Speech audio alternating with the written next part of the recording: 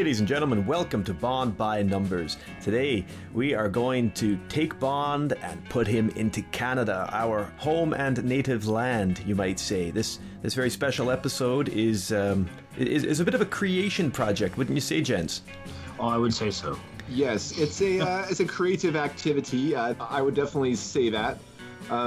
It's like a choose your own adventure. Like a choose your own adventure. Only we've made it. We haven't chosen it. We chose it out of our imagination. That's true. Out of our own brain addicts, we did. Yeah, you're right. But regardless, though, like there's no alternative. But the difference, though, Jeff, is that like there's no alternative like side story side stories where the character where Bond is killed or something because of some stupid decision that he makes. Well, you haven't heard my stories. Well, yeah. Maybe he does. Maybe he does die. But once again, thank you very much for joining us. Today's episode is all about having fun. It's all about unleashing a bit of creativity. You know, the three of us have been talking and working Bond for a long time as part of this wonderful online James Bond community. And we just decided, because Bond had never been to Canada before, wasn't it time that some story ideas, some treatments placed him there, placed our eponymous hero in our home and native land. And indeed, that's what we've done. We've each gone away over the last 3 weeks. We took an extra week, didn't we, guys, to kind of flesh out our ideas? Among other things, yes, absolutely. Among other things. Were fleshed out. Well, okay, I won't get too deeply into that, BFG. I'll let you talk about your flushings in your own time and your own podcast. What we're talking about here, but I have an idea. Yeah. You were roommates with him for a while. I mean... Oh, yes, I was. Anyway, I jest. But yeah, what was it, episode 46, right? The last time we met and we talked about, or we selected Bonds randomly. Jeff, you had first pick and you went for Brosnan. I did. Yeah, and Josh had second pick and he chose Connery. And I had third pick and I went with Roger Moore. Now, as we share our stories today, I will probably confess to you that I was thinking more about Dalton as I did this. I had to rework some things to make it a little bit more in my mind, but I feel really, really good at the outset here about what I've created. How do you guys feel? I feel pretty, I feel pretty good. I didn't want to make this all Canadiana content, so I decided to kind of work Canada in as a location into the story and see how it worked. Yeah, sure. I think it turned out all right. It was a bit tricky getting like the first and second acts of my synopsis together because it's really that part after the opening sequence where the story begins and you got to figure out how you trace where Bond gets to one place to another and where he's following the villains without trying to and if you try too hard to avoid being cliche, I guess you could say, or formulaic, you lose the Bond feel very quickly. And that's unfortunate part of the formula is that, there are certain tropes that a Bond film has, and you want to make it feel like a Bond movie, but you also want to make it feel a little different at the same time. Yeah, quite right. Jeff? It's funny, I had a bit of writer's block for quite some time, but then when I ended up coming up with my idea, it kind of flowed. It's going to be better than Die Another Day. I don't know how much better. I think mine will too, yeah.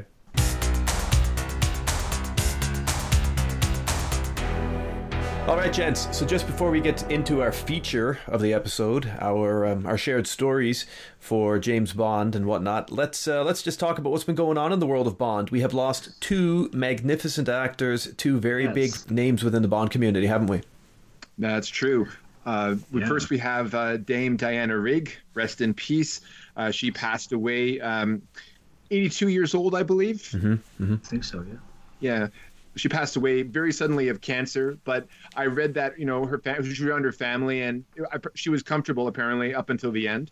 So I'm glad that. I'm glad she was able to finish her arc on Game of Thrones as well. She managed to bow her way out of that before that all fell apart. Opinions differ on that, but let's just say that she was one of the best things about the show. She was. But we also love her, from like the Avengers. Just her as a feminist icon as well. Also, her in Midsummer's Night's Dream was great too. Oh yeah, for sure. I love her in that. Shout. Good shout. Did she play Titania? Or who? honestly, I can't remember the character. I just remember watching it. Erin was in that too, if I'm not She mistaken. She was. Yeah. They're both in it. Yeah. Okay. You're right. Yep. And of course, Michael Lonsdale, Hugo Drax. Yeah, that's a shame. Drax. Man, I love that guy. Great actor, Day of the Jackal, Ronan. Jackal, Ronan, Munich even as well. Yeah, Yeah, that's right. Oh yeah, he was great in Munich. Yep. Yeah, it's like the father of Dominic Green in that movie. Yeah. Yeah, and Which also featured Daniel Craig. But it did, yeah. Yeah, Oh, doing yeah. the Kevin Bacon there a little bit, that's bringing true. it back as well, I guess you could say. Yeah. So we lost But lost those two actors, and Lights, sure. and in addition, there's been a lot of talk regarding the No Time to Die date and if it was going to be pushed back. I think, with Tenet released in the cinema and having certainly not earning what it would normally, but I can't see, or I can now see perhaps more than I did before, the possibility that this does get its release. I did always think it would have a limited release with the streaming option before Christmas, but I think maybe now it will stay put. I mean, what do you guys think? What's your feeling? I don't know. I think they should just change the name of the movie to No Time to Release. No Time to Release, yeah. Yeah. No, that also has connotations in there too. That does, yeah. It's definitely For been pigs like you, Josh. build-up. It's going to change the rating of the film. Yeah. Definitely, yeah. NC-17. I don't know. Just going forward though, because No Time to Die is slotted for November still. Yeah. Now its competition has lessened because the big Disney Marvel film Black Widow is now being pushed to, I believe it's May 2021. That's right, yeah. Now, Mm-hmm. so all it has up against it really is I think Wonder Woman 84 and Dune. If Dune isn't pushed back either, so it's hard to say. It is really hard to say because right now, as we record this, I think it's fair to say we're entering the second spike that that we've been expecting. Ottawa definitely is. That's for sure. With schools back now in Britain, university students returning to dorms. There are lockdowns all over the nation now, and restrictions have just come in to bring us back closer to where we were 4 or 5 months ago. So I think that it's going to be tougher for people to get out. But at the same time, as you say, Josh, if studios continue to hold back release dates on their big films, then Bond will have less to compete with. But at this stage, I don't know that it's a money-making enterprise anymore, is it? I mean, they're going to make their money off it over time. I think that the whole idea of the cinematic release within theaters it's really just to do it, just to do it. It's not it's not seen as what it was. There's not going to be a premiere. There's not going to be that sort of thing. So, and think about it now too. Like I'm sure eventually they will get a vaccine for the coronavirus, but one hopes. Now we realize is that it just goes to show how one virus can cripple the economy of the entire world. It can put everything on hold. Yeah. So I mean, we're going to get the vaccine for this coronavirus, but what about the next virus that appears and so on and so forth, right? We're realizing now that we got to be able to, I guess, kind of like the Bond films in a way, trend jump in order to keep the legacy alive, keeping things going. You know what I mean? Very much. And we are kind of like the fallout victims of a Bond villain, aren't we, right now? We're it's that's something. It's all about contingency plans. It's like everyone, the thing is having a pandemic like this has made everyone kind of figure out there has to be a contingency plan for every walk of life. Yeah, you're right. Where it's like, how do I work? It's like, how do I play? And so, it's like, all these things like that we would do for, recreation. It's like, well, in large groups, what are you going to do? Like karaoke's out of the picture unless you do it, virtually. That's right. Or going to the theater, like all these things where people go, we have to find different ways of getting around it. Like we were getting used to the status quo of being like that. And then, so it's something we're going to have to adjust to. And the world, obviously we can adapt. But it's something that, it's just we have to play by ear. And unfortunately, it's really tough going back and forth, whereas it was getting better than it's a 1 step forward, 2 steps back. Yeah. But it's going to get better. But right now, it doesn't look like that. No, it doesn't. Well, I think the world needs some escapism. And I think it does. I think what we have on the menu today is just what the world needs right now.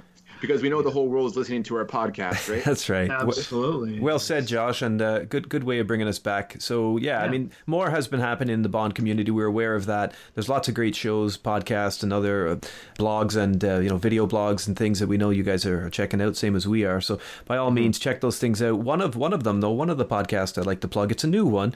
Dr. Lisa Funnell. She's an associate professor at University of Oklahoma. She's big into gender studies and feminism within the Bond and cinematic world. She's got a new podcast that I'm looking forward to checking out as well. And I might also plug Tim Giaccone's No Time to Bond podcast. He started it with his dad a while back. I know that's quite a good one. And of course, Pete Brooker and Matt Spacey are still doing their Suits of James Bond podcast. So lots of great stuff out there to listen to and to take part in. Yeah.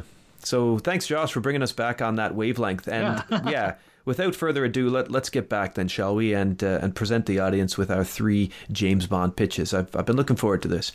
Rubs hands together enthusiastically.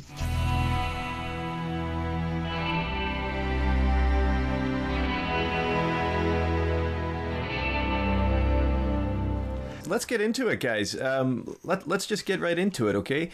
We've got 3 different synopses to go through here. We decided to work in reverse so that I would go first with reading out my story idea, my treatment. Then we would move on to Josh, and then we move over to you, Jeff, to have the last word. And we set for ourselves the task of making sure that we situated our own creative ideas within the world and the time frame and the era of the Bond. So, for example, we couldn't transplant, in my case, Roger Moore to the 2010s. He would have to remain a product of the story, a product of its time. But with Roger Moore, though, you get a wide berth. You get the 70s and 80s. That's right. That's right. You know, so you can choose what Roger Moore era. With Connery, I'm stuck in that not really. 2 periods. Early cool Connery, 1971, which is and then you get like tired Connery, I guess you could say. Well, yeah, you get the hangover from the 60s to like 71, right? So, So what about 83? Doesn't he also get the Never Say Never Connery? Okay, fine, not official Eon, but yes, but I was going. My product, my film is an official Eon product. Thank you very much. Okay, all right, excellent. That was somehow made between 1960. It was basically like I had to squeeze in, like, it took a year to make this film. And like, how could that possibly happen? But I think I figured out how it could have been done. So good, guys. Listen, for my part, I'm really excited to hear your story ideas. I feel like mine's been with me for a few weeks now. It's been growing. It's obviously treated out into 10 or so pages here of text that I'm going to take you through. I do hope you sit back. I do hope you relax and you enjoy it, because that's exactly what I'm going to do when I listen to you guys. I am so stoked to hear what you have brought to the James Bond creation table. I think our love of Canada was going to drive us to this at some point. It's wonderful that we've got the context and the experience to do it. And you guys listening at home, hope you enjoy it. It's just a bit of fun among the 3 of us, but maybe there'll be an idea in here that is worth pitching on a more serious level. I'm very doubtful. very doubtful for my story, but we'll see. Let's begin, gentlemen, shall we? Let's begin. Let's do it. I'm bringing you to 1976. Okay, and my story's title is Goodwill, Goodbye. Oh, I like it. Goodwill, Goodbye. Now, although I am going to be reading you different sections of the story, the treatment I've created, I would just like to issue a caveat, if indeed that's the right word here, for all of our stories, on behalf of all of us, that the fine points of our stories haven't been worked out in screenplay. The dialogue is not constructed properly. This is very much a rough go through things with the hope that a finer pen than my own, at least, would write the words and the action. So, I offer you Goodwill, Goodbye. The pre-titles. Gun barrel leads into an establishing shot of the majestic Hotel McDonald in Edmonton, Alberta. It's late in October. The first snows threaten the north of Canada. The camera enters a suite where we see Bond clinking glasses with a beautiful woman on the balcony overlooking the Saskatchewan River. He feels a slight pulse in his ear as he raises his glass for a drink and listens to the incoming message from his invisible earpiece. It's from Felix, Leiter of course, who's downstairs in the ballroom surrounded by a consortium of white, black, and bolo-tied dignitaries. A speech is about to commence. Bond makes his apologies to his date and promises to return soon. No sooner has he shut the door behind him that we see the woman empty her champagne glass over the balcony and retrieve her own concealed device from underneath her dress. Uttering Kazakh into the small transistor, the subtitles offer us the translation, "He's on his way. And remember, you'll need 2 men. There can be no mistakes." Bond, meanwhile, takes the elevator down, checking his tie and adjusting his cuffs, but noticing in the mirrored doors the unmistakable droplets of sweat forming on his brow.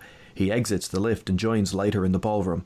Bond is handed a scotch and soda, but doesn't drink it. Instead, his eyes are focused on a charismatic figure slowly making his way to a head table among the din of conversation.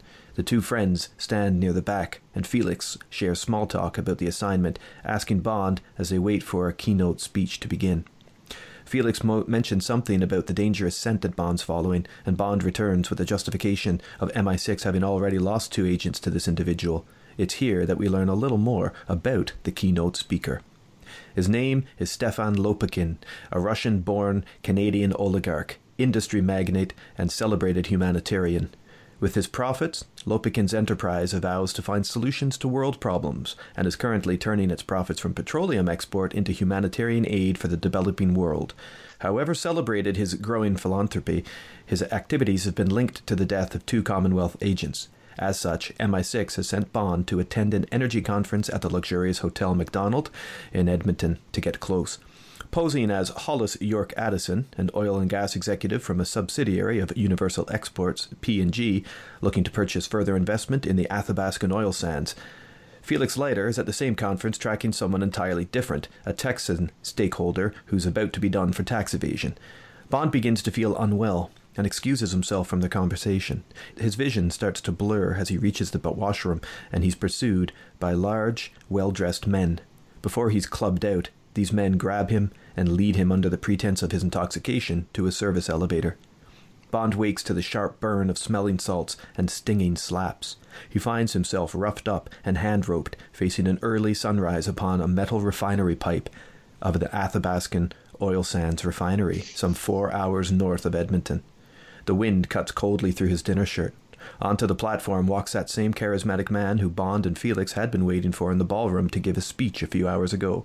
He's accompanied by 2 thick men who might have been handsome had it not been for the fatigue and heavy breath that marked their appearance. It was evident that they had been the ones lifting his body up to this great height. "Lopakin," says Bond. "Mr. James Bond," replies the man. At the refinery site, Bond and Lopakin exchange threats, but Lopakin holds all the cards. He tells Bond that, like the other 2 agents who have gone missing, he too will be untraceable, or unable to be found alive at least.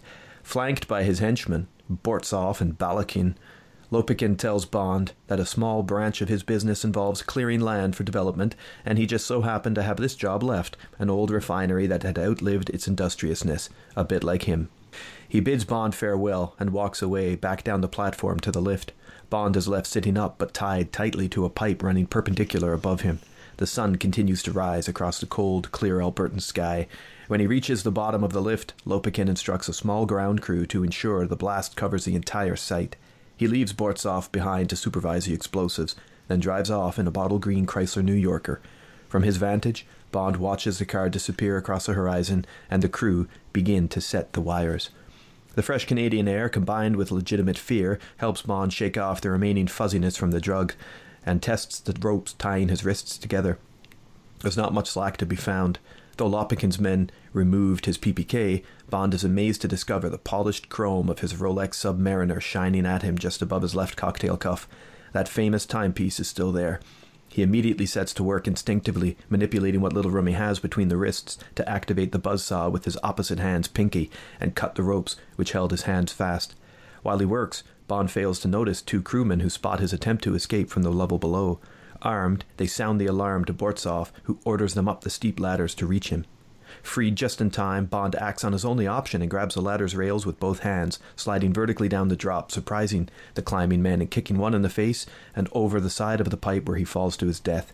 As for the other, he and Bond land in a heap on the platform below and fight with 007 knocking him out. Bond steals his assault rifle and starts running across the perilous pipeline. By now, attention of the ground crew has been fully drawn and Bond is under fire. As the first bullets ricochet off nearby metal, Bortsov heads for another metal staircase to intercept Bond. He fires shots upwards through the maze of pipes and starts to climb, reloading as he goes. 007 is a moving target shielded by pipework.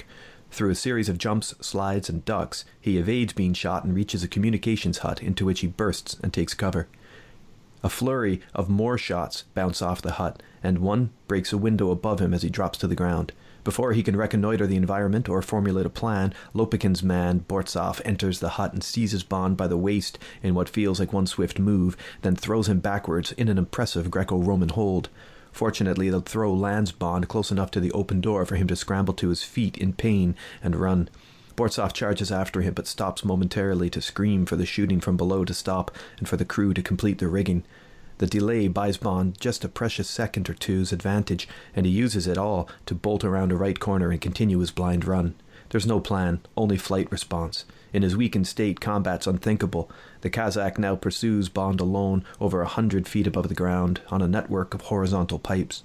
The sun has now reached higher on the horizon and casts the sight with equal parts shadow and glare. Bond turns again in his speed, eventually reaching the end of the gantry and the refinery's whole structure, marked at this spot by a waist-high rail.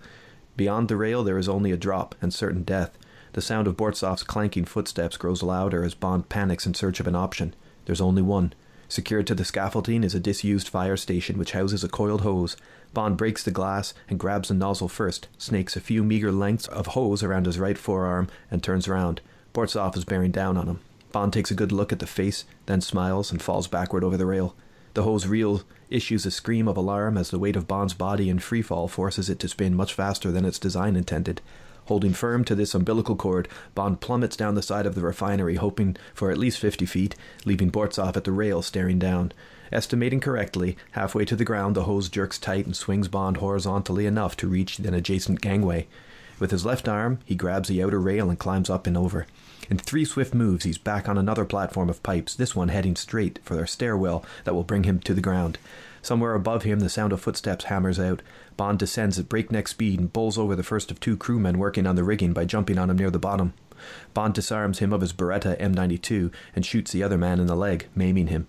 Finally on the ground, 007 surveys the site as shots register nearby. Some 100 yards ahead of him sit 3 pickup trucks outfitted with canvas tops and a black Jeep Wagoneer.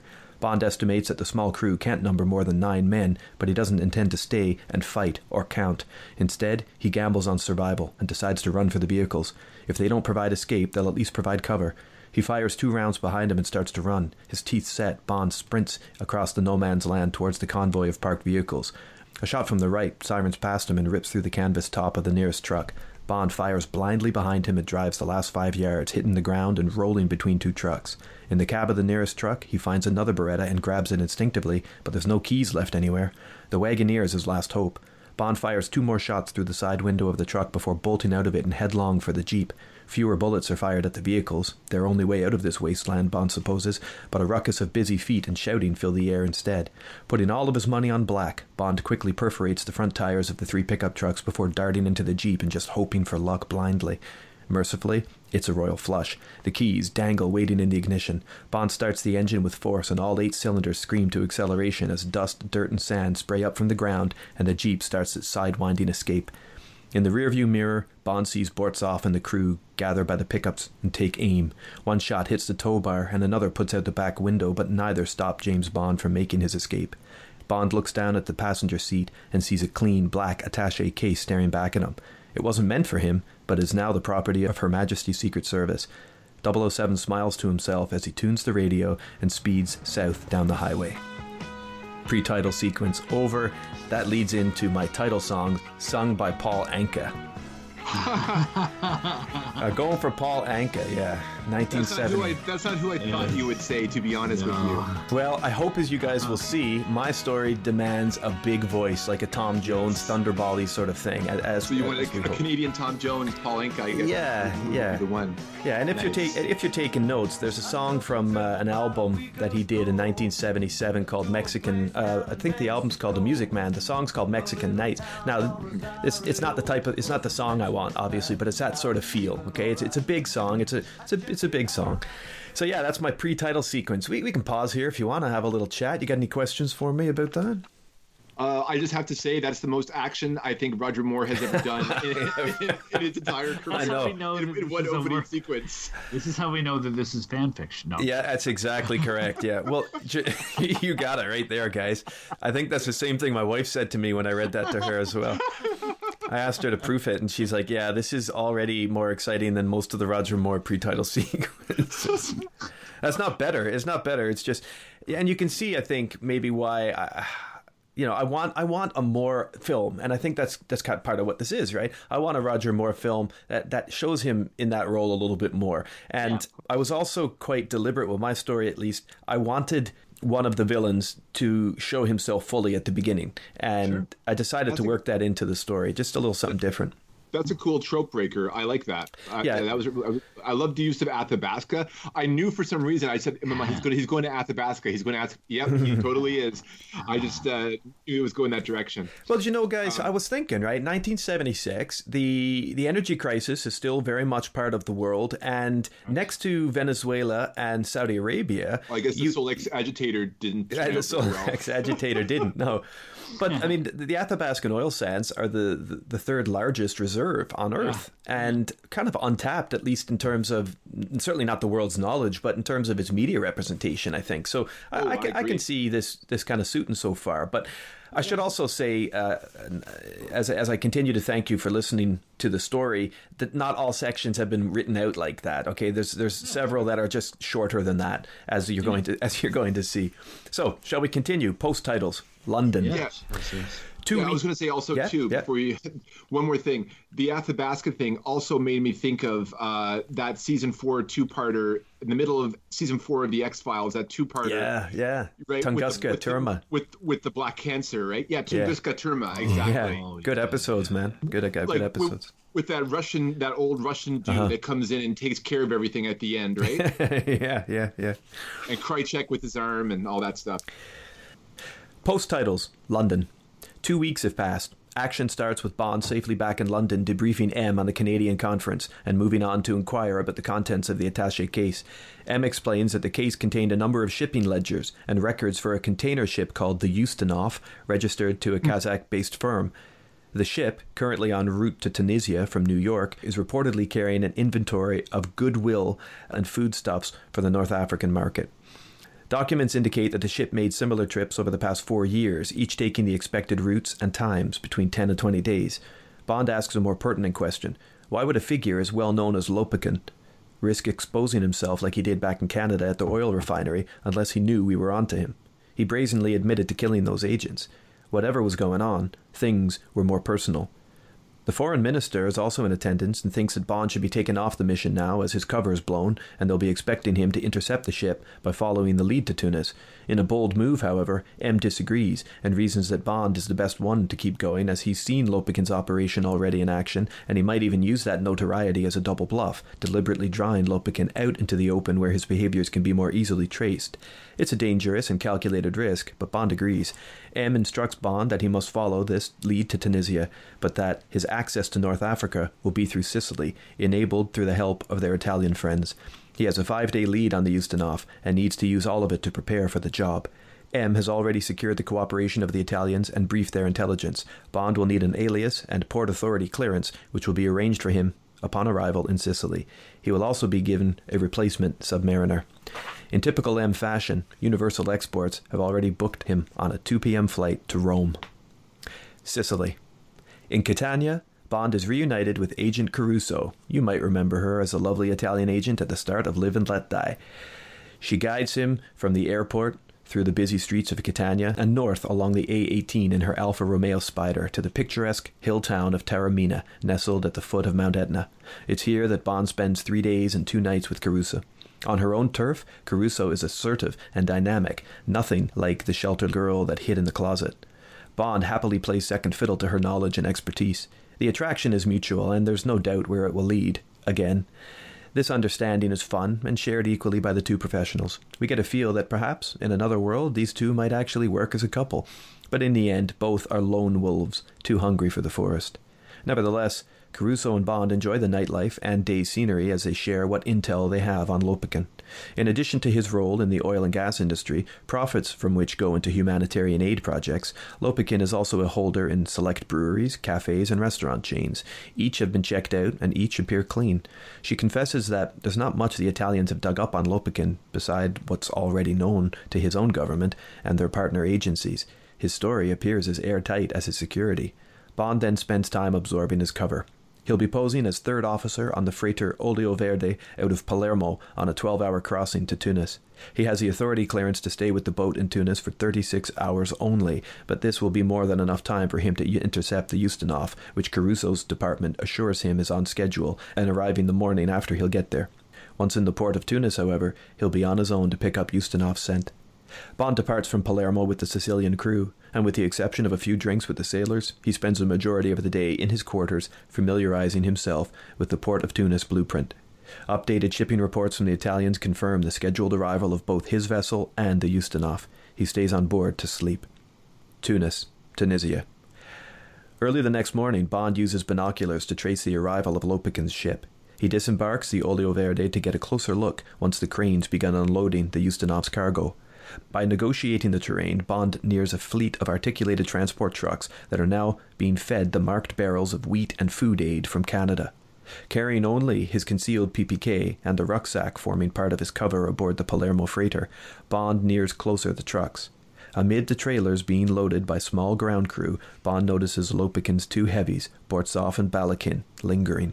He sneaks underneath one of the trailers and plants a tracking device. He then slips away from the docks, dons a headscarf, and heads into the Medina district of Tunis. Walking deep among the mosques, shops, and market stalls of the ancient city centre, Bond turns over his Rolex to read an inscribed address under the face. He continues walking but stops eventually before a stall selling rugs and slips behind a curtain of fabric into the room below. Inside a small concealed portico, Bond removes his scarf and warmly utters the phrase, "I prefer Earl Grey in the afternoon," to the Tunisian sitting beside a desk. The man smiles and leads Bond further through the back, announcing his arrival to none other than Q, who sits working in a small lab. After the customary pleasantries, Q equips Bond with a transistor so that his movements may be traced by headquarters and a set of night vision binoculars. The two then walk to the rooftop of the secluded Q branch building and enjoy a modest lunch of fig-sweetened tagine and red wine. The friendship between the two figures is evident as they dine in the afternoon sun. After eating, Q shows Bond his newly outfitted Mercedes G-Class 4x4, a luxury desert vehicle with concealed automatic guns, tracing technology, reinforced blast and body shields, an extra fuel tank, night vision scopes, and a self-destruct timer. So long as he survives whatever's out there in the desert, this vehicle is designed to get him in and out. Bond activates the dashboard's tracking mechanism, picks up the convoy signal, and leaves the safety of the Medina, traveling south through the Atlas Mountains and towards the open Sahara. It's growing dark and cold by the time he stops, some 5 hours later, near an outcrop just outside the town of Duz. He'd been keeping 5 miles between himself and the track trailer for most of the afternoon, but now it slowed to a halt. Bond exits his 4x4 and watches the convoy through his scope as the vehicle passes through a checkpoint gatehouse guarded by a single figure and into a fortified desert compound comprised of 3 large hangars and a smaller circular building, a living quarters or a barracks of some kind perhaps. The line of trucks enter one at a time and disappear into one of the hangars. Bond waits a few moments before covering his ride a kilometer away and sneaking up to the gatehouse. His plan is to neutralize whoever's working at the checkpoint and take it from there. This would be an inch-by-inch plan. Rarely has he stepped so willingly into stacked and dangerous territory. He reaches the booth and through the window can see the reflected light of a small black and white television set. The guard's back is to him as he watches a football match. Bond chaps on the door, slides to the side and executes a perfect judo chop, incapacitating the guard. Just then, another truck drives at the booth. The driver exits the cab and approaches. A voice shouts at Bond to get in immediately. It's a woman's voice. Startled, Bond exits the gatehouse and follows the figure into the truck. Once inside, a striking woman flashes angry brown eyes at him. "You idiot!" she exclaims. "You are going to ruin this entire operation." Bond remains confused, uncertain as to who this woman is, but he's growing more intrigued. The initial threat of her appearance has certainly softened. I'm sorry, he offers. I haven't yet had the pleasure of... No, you haven't. You damn British are all the same. Where are your documents? What was your plan here exactly? Just to walk up and knock on the door? Her accent, now that they were inside the cab, was clearly French to Bond's ears, but whether that was learned in North Africa or not, Bond couldn't tell. She had a beautiful face, punctuated by dark brown eyes, and set deeply between a slim nose and proud cheekbones. Her lips were thin but well-formed, and her hair was long and chestnut. More striking than her appearance, however, was the confidence that she exuded in this most alien world of desert and danger. Just close enough to see what was going on. The name's Bond, by the way. James Bond. I know who you are. Just listen to me, Mr. Bond. This is Vivienne Michel, a 30-year-old Canadian agent who has been working on Lopekin for over 3 years.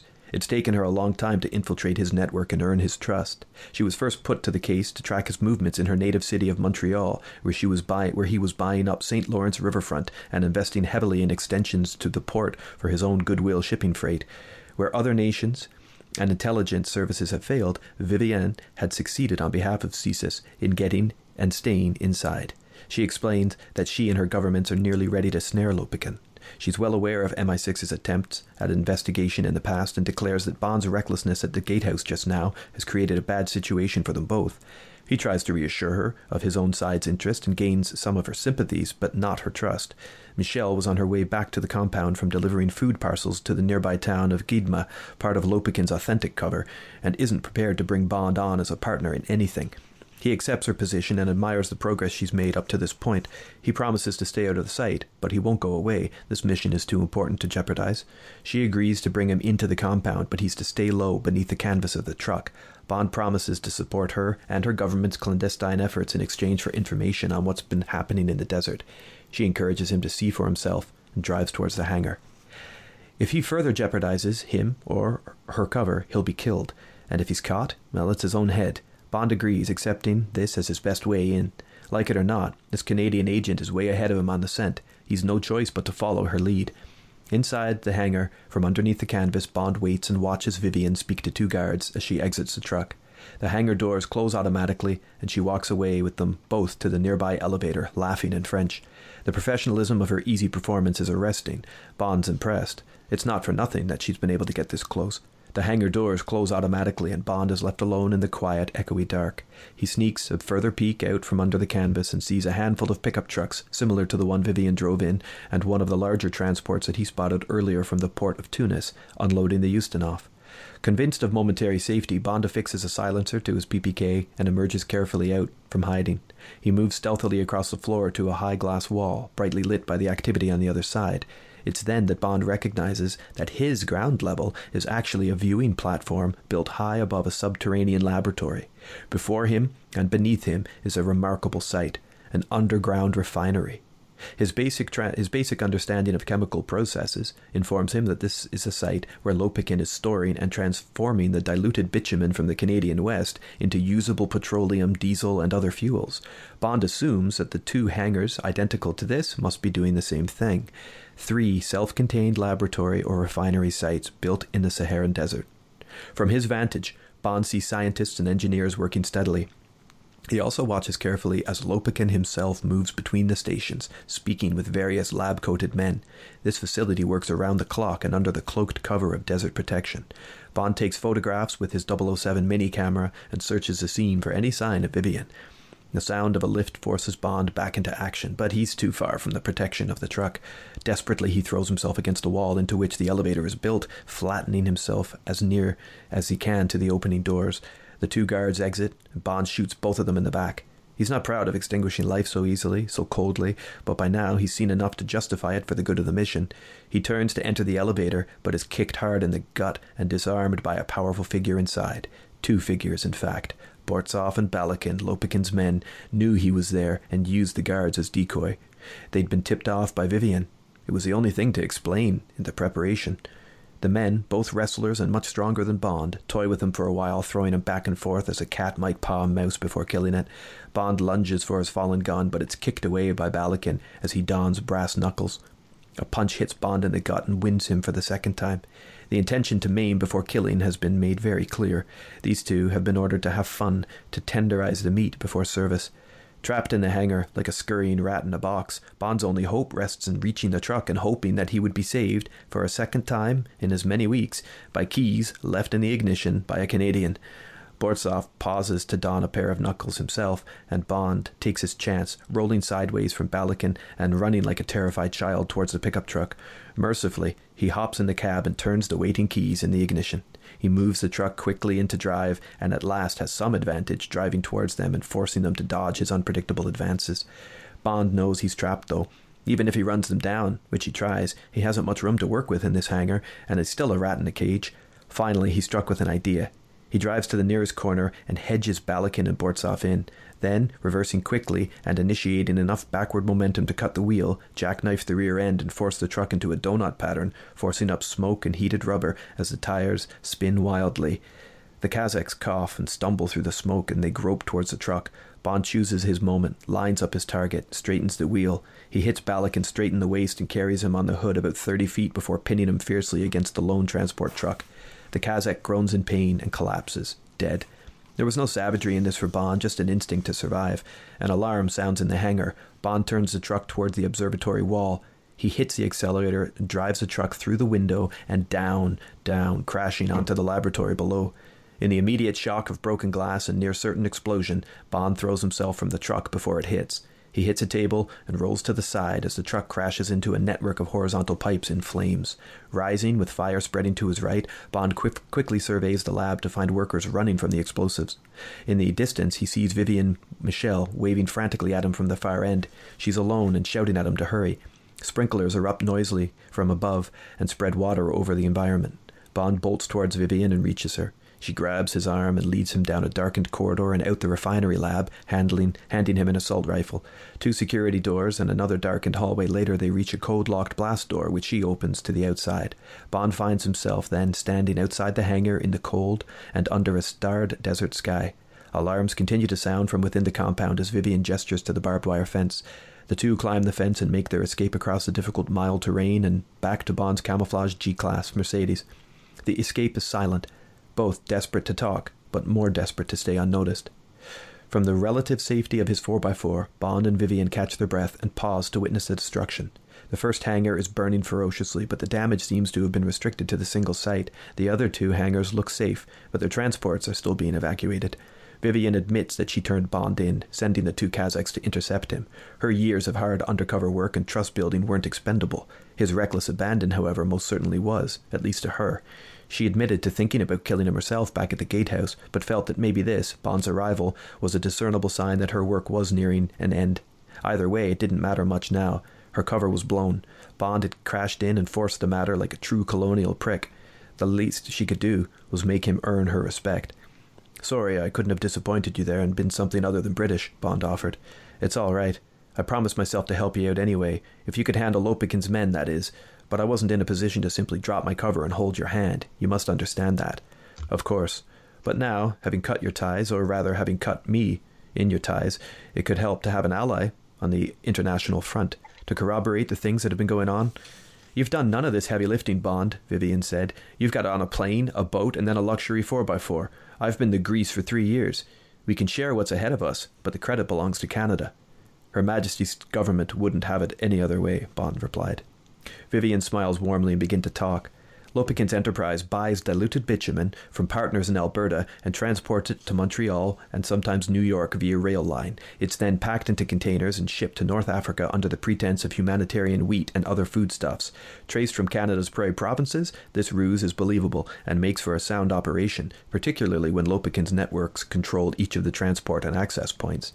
When it arrives in Tunis, the diluted bitumen is trucked out to various sites across the Sahara, where it's refined in secret labs like this into fuel and sold to highest bidding clients, including terrorist organizations and local dictators.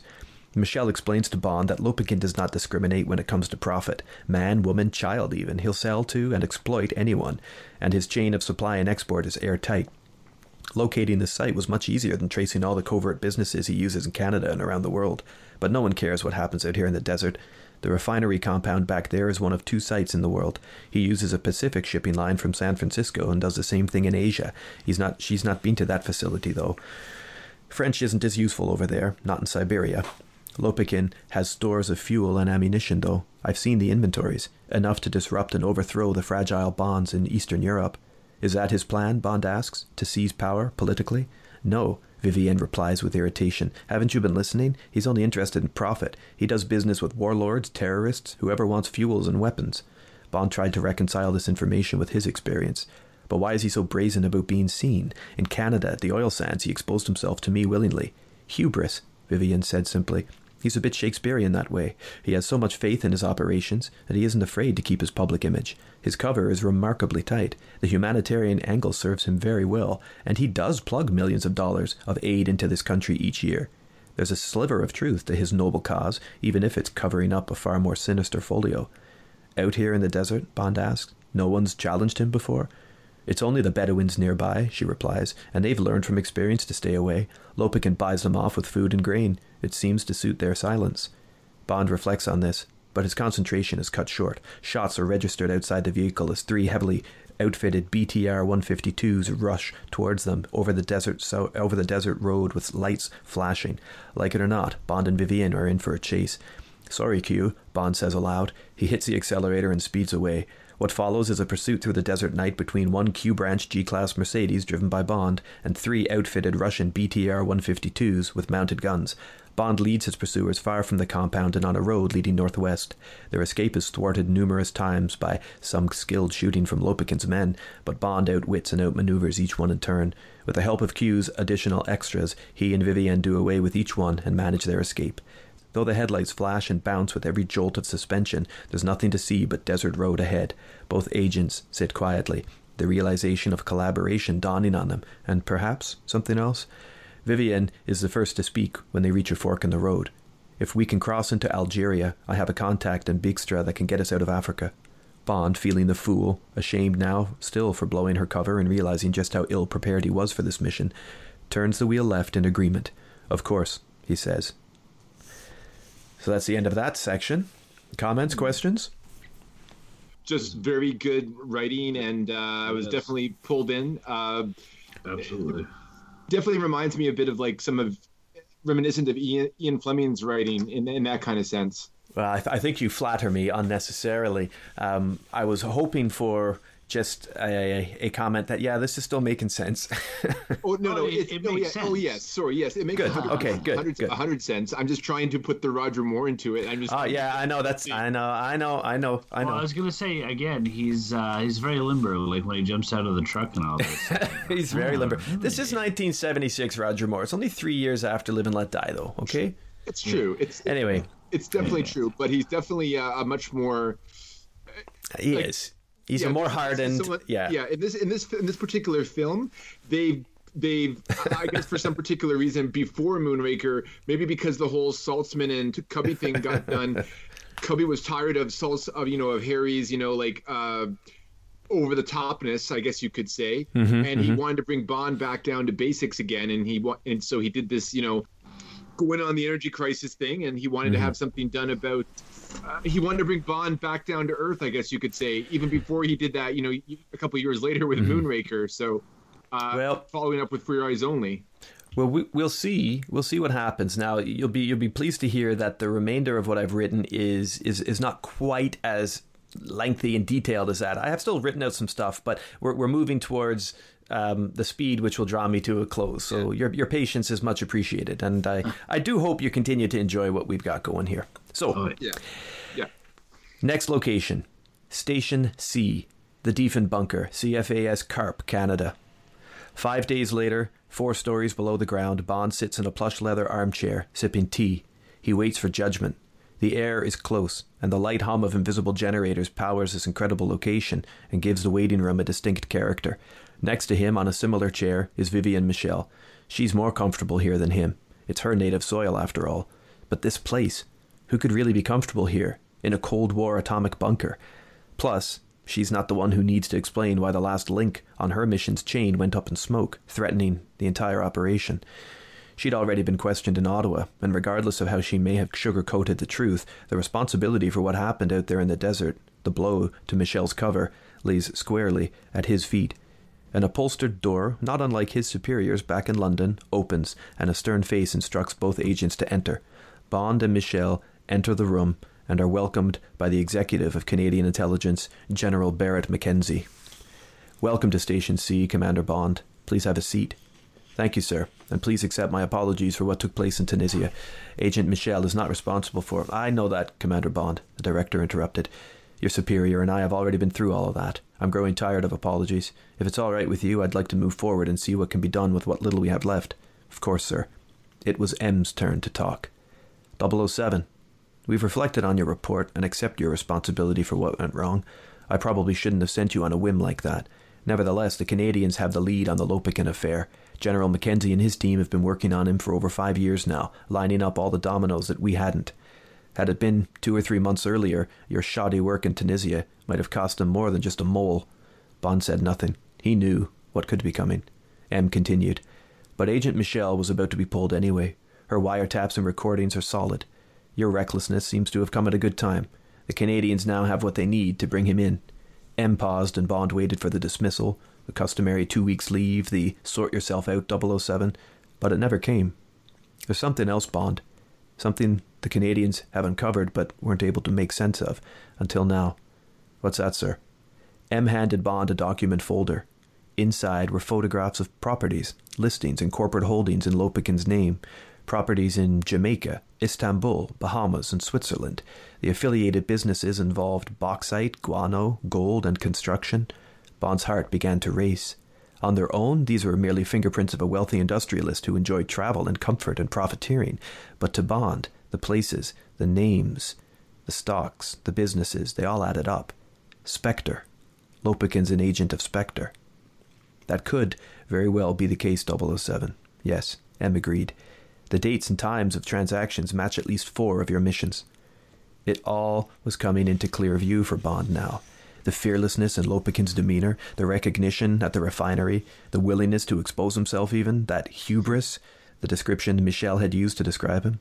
The refinery in the desert, the other one in Siberia, the supply chain to terrorists, Bond said, extorting the extorters. Spectre stretching out its tentacles. That's what we think now, yes, M agreed. There are too many coincidences and links to previous known affiliates. Now it was General Mackenzie's turn to speak. And here's where we defer to you, M. We've done the work on Lopekin, but you've got the Spectre intel. Agent Michel and Commander Bond were destined to meet over this, it would seem, at one point or another. He paused and looked at both special agents. We've decided on togetherness for the rest of the job. A joint Canada-UK operation to see this through. Operation Goodwill. Mackenzie reached for an eyes-only folder and presented it to them. Lopekin's hosting a gala fundraiser at the casino in 2 nights. He's not changed a single order, shipment, or movement since the explosion in Tunisia, so we've no reason to believe he won't be there. You've got an hour to review this, M said. A car is waiting to bring you to Montreal. Godfrey Tibbet's the driver. He'll also be the third man in this affair. A good chap. I think you know him. He'll give you what you need. Yes, sir. An acquaintance. We've shared some dinners, played some cards, Bond said. M ignored the comment. Now listen, 007. This is Agent Michel's turf. She knows Montreal, the people, the language, the culture. You follow her lead until you reach the casino. That's where you'll meet with Lopekin and play cards. Bond looked confused. Sorry, sir? How are you so sure it'll play itself out like that? M looked at Bond with that familiar authority. Because we've backed a hefty donation and bought you a seat at the tournament table, of course. Now get moving. Montreal. Later that afternoon, Bond reflected on the sport ahead of him while showering in his suite at the Ritz-Carlton. He was still the best card player in the service, at least in M's opinion. That ruse at Blades with Hugo Drax years ago went a long way to securing the reputation in his supervisor's eyes. But cribbage? The game was going to be cribbage. Bond hadn't played it much since before joining the service, and never in a public forum, but he knew it well enough. It wasn't a popular casino game. For one thing, you had to touch the cards and shuffle yourself. That put a lot of gambling houses off. Then there was the complex scoring. It was a complicated game in which you pegged points on a board and raced your opponent to the finish line based on the cards dealt, kept, and played. It was full of rhythm and strategy and luck, more subject to the latter than Bond would like to admit. He smiled to himself and stepped out of the shower at the appointment of Tibbet. M was a crafty old badger. Tibbet was a relentless cribbage player. Aside from being an excellent driver and aide, it was clear that M intended for Bond's time, not eating or sleeping, to be spent practicing. Well, If he beat the other 7 players at the table in the round robin and progressed to the final, he'd get a chance at the big prize, a sit-down match with the evening's chief facilitator and philanthropist, the guest of honor himself, Stefan Lopakin. Of course it was a publicity stunt for Lopakin, but he was a big name in Montreal. He'd set his businesses there, he'd expanded the city's charitable name through his shipping and goodwill, and he'd made powerful friends in the corporate sectors. He'd also become a naturalized Canadian citizen. This was not a place where he would like to be embarrassed. Bond knew he was too close to the case, but suspected that was why M was giving him this one. He wanted Bond to reveal the link, knew how important it was for him to prune a little branch off the rotten spectre tree, even if it led nowhere further. Bond was careful about flattering himself, but he couldn't help but read it as a sign of his trust and respect, in spite of, or perhaps because of, the carelessness in Tunisia. Either way, the world would be better without a Lopakin in it, wouldn't it? Bond could read fairly clearly through the lines of the dossier. Mackenzie was insistent on bringing him in alive wherever possible, whereas M, supporting the edict, cared a little less about that. Since Tracy's death, there'd not been a whiff of Spectre on the map. Nearly 8 years. Blofeld had gone dark, and neither MI6 nor its allies had uncovered anything. Bond had actually, really, moved on. Now, with ducks lining up so perfectly, could Lopakin be the key to reaching Blofeld? Was Blofeld still alive? He intended to find out. An hour later, Bond feels the part in his navy worsted flannel suit, and he waits at the hotel bar with a rye whiskey for Vivienne to show. He had 2 days before the fundraiser. He'd be ready. That would come. His orders had been clear. Get settled, get comfortable, get practicing, get Lopakin to reveal himself. He couldn't get to the end before the beginning. So tonight, he'd get to know this girl a bit more, maybe even open up to her. After all, she'd saved his skin in the desert, and he had almost cost her hers. Plus, there was something unique, independent and fiery about her that made him quite comfortable. As if on cue, Vivienne enters the bar, wearing an iridescent duck-egg blue gown with a necklace of Murano glass beads. Over her arm is a camel-coloured Chesterfield coat. She looks stunning. The night has begun. Over dinner, Vivienne and Bond do grow closer. Bond talks about Tracy, a little, Blofeld, a little more, and about why Lopakin's connections are so important to him personally. Vivienne adds further context to Lopakin's character. As the wine flows and oysters fall, he grows more and more appreciative of this woman's strength and character. She tells him of her orthodox Catholic upbringing, raised by her aunt following her parents' death, and of how she was meant for the missionary school but escaped to England on a baccalaureate scholarship to study languages. There, she stumbled from one romantic mistake to another until she called it quits with men after following a lover to Germany for all the wrong reasons. She returned to Canada, hardened and wiser than before, applied to become a diplomat with the federal government in the hopes of traveling with some official purpose and putting her languages to use. After a year of public service abroad, she was encouraged into the intelligence branch. After dinner, Vivienne walks Bond through Old Montreal and they visit Notre Dame Basilica. By the lights of the cathedral, she warms further to Bond and kisses him. They stop at a bar on their way back to the hotel for a nightcap. Unbeknownst to them, Lopakin's remaining heavy man, Balakin, is 20 paces behind, watching from a distance. After breakfast, Bond and Vivienne visit the Olympic Park and Stadium. Though she knows the city, they're driven by Godfrey Tibbett and his Bentley T1, M's orders. The Olympic site is incredible. It's here, on the observatory platform of Montreal Tower, that Balakin reveals himself to Bond. Vivienne tries to reason with the heavy, but knows it's hopeless. Bond crushed his partner, Bortsov, with a pickup truck back in the desert, so you can bet the grudge is now personal. The fight spreads from the observation deck to the outside of the tower itself, atop the world's largest inclined funicular lift. The vertigo is dizzying, the fight suspenseful, and the drop for Balakin, when it comes, deadly. Bond and Vivienne win. Watching from below, Tippett calls the authorities about the unfortunate jumper who took his own life. Pity. Then he, Bond and Vivienne quickly leave the scene and drive south into Old Montreal for lunch. They dine at L'Auberge Saint-Gabriel in the afternoon, a delicious meal of bacon-wrapped scallops and duck à l'orange, and a vintage Beaujolais nestled in one of the city's oldest restaurants. Tibbett, sharing the stage with them for the first time, demonstrates the Q-branch cufflink recording system that Bond will be using later tomorrow, to further expose Lopakin as a Spectre agent. The three reconnoiter the casino site from the opposite side of the river before returning to the hotel. They identify their entry and exit points, and in particular the spot where Tibbets will be parked listening. While Bond is playing cribbage, Vivienne will be setting remote mines all across Lopakin's shipping businesses on the north side of the port of Montreal. While Bond's job is to dry out the Spectre affiliation and confront Lopekin, Michel's job will be to destroy his terrorist supply chain in the Montreal dockyard. General Mackenzie has instructed federal port authorities to clear a half-mile radius by 9 p.m. At last, it was time for action. Bond, dressed in his midnight dinner suit, wishes Vivienne good luck and heads to the casino. The denouement plays out like this. The round-robin play begins, and the rules are explained at the table. American Cribbage Congress scoring. 2 points for a normal win, 3 for a skunk. Pegging and results are televised live throughout the casino thanks to an overhead camera. Bond earns himself a spot in the final versus Lopekin. Of course he does. First player to 7 points overall. He orders a rye whiskey with a sprig of ginger. The confrontation is everything you'd expect. Lopekin is gentlemanly for the people, cutting towards Bond. The conversation is a sword with 2 sides. Bond wins the first match. He loses the second, but wins the third and fourth before dropping the next match poorly, suffering a skunk. The overall score is 6-5, in his favor. The 5th match will be the deciding one. Bond drinks another rye. During the match, Michel infiltrates the dockyard and laying the mines throughout Lopekin's property and containers. Bond amplifies the pressure back in the casino between deals by dropping hints and one-liners. He mentions things like, "Who knew cribbage was such a big game in the Sahara?" And "Did you ever play with John Strangways or my friend Professor Dent while you were in Jamaica?" Closer to home, he draws attention to the henchmen, the Edmonton refinery botch, their whole tenured relationship. Lopekin says nothing to connect the Spectre tendrils, but he is clearly jarred by having his M.O. exposed. Soon, decisively, he's brought a drink of scotch by a gloved worker. It sits upon a round paper coaster. There is a coded message typed cleanly beneath. Bond can't read it, but he understands the sentiment from the flash of fear on Lopekin's face.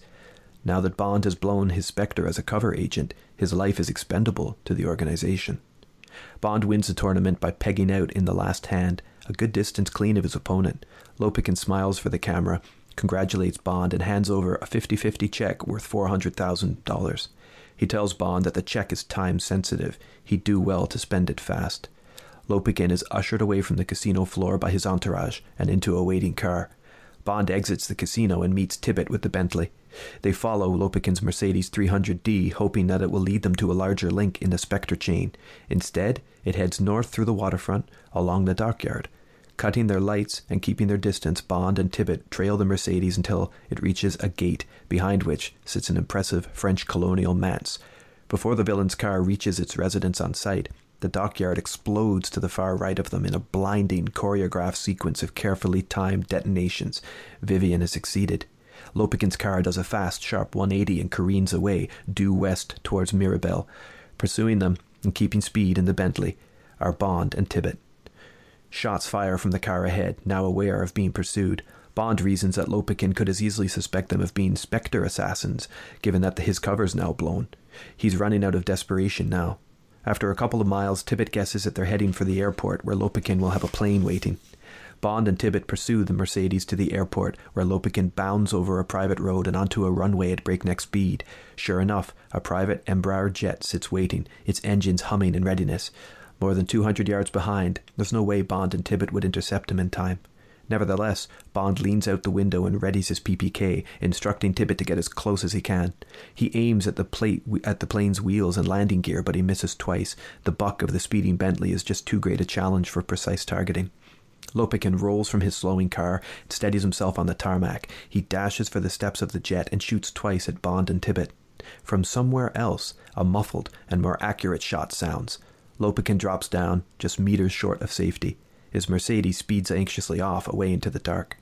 An armed man exits the plane, steps down, and approaches his crumpled, writhing form. The man mutters something to Lopekin in Russian, before emptying another silenced shot into his body and finishing him. He turns to Bond and holsters his gun. There's no threat, nor immediate danger. He stands waiting. Bond lowers his gun, exits the car fully, and walks towards Lopekin and the stranger. This is General Alexis Gogol, deputy head of the KGB. He introduces himself to Bond on the runway and explains that Russia, too, had business to conclude with this man. Perhaps sometime in the future, their nations may learn to share resources instead of chase similar targets at great cost to themselves.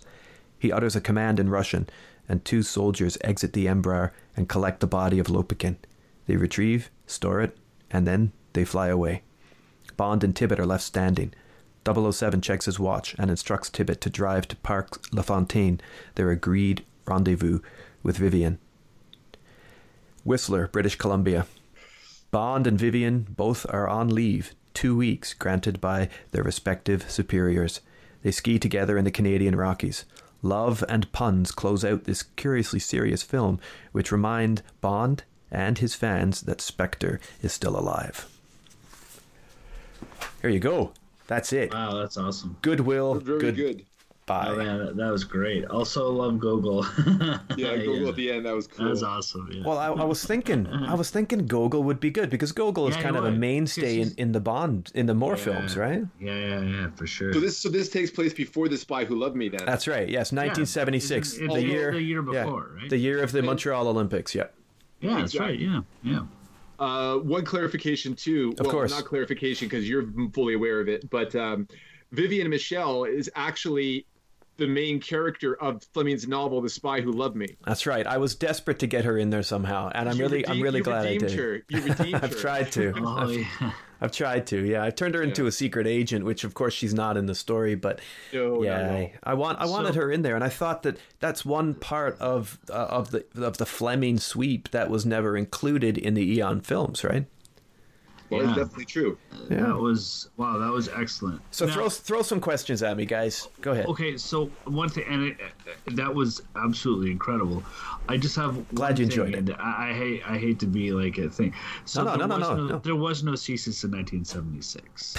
That's good to know. When was CSIS? When did CSIS form? 1984.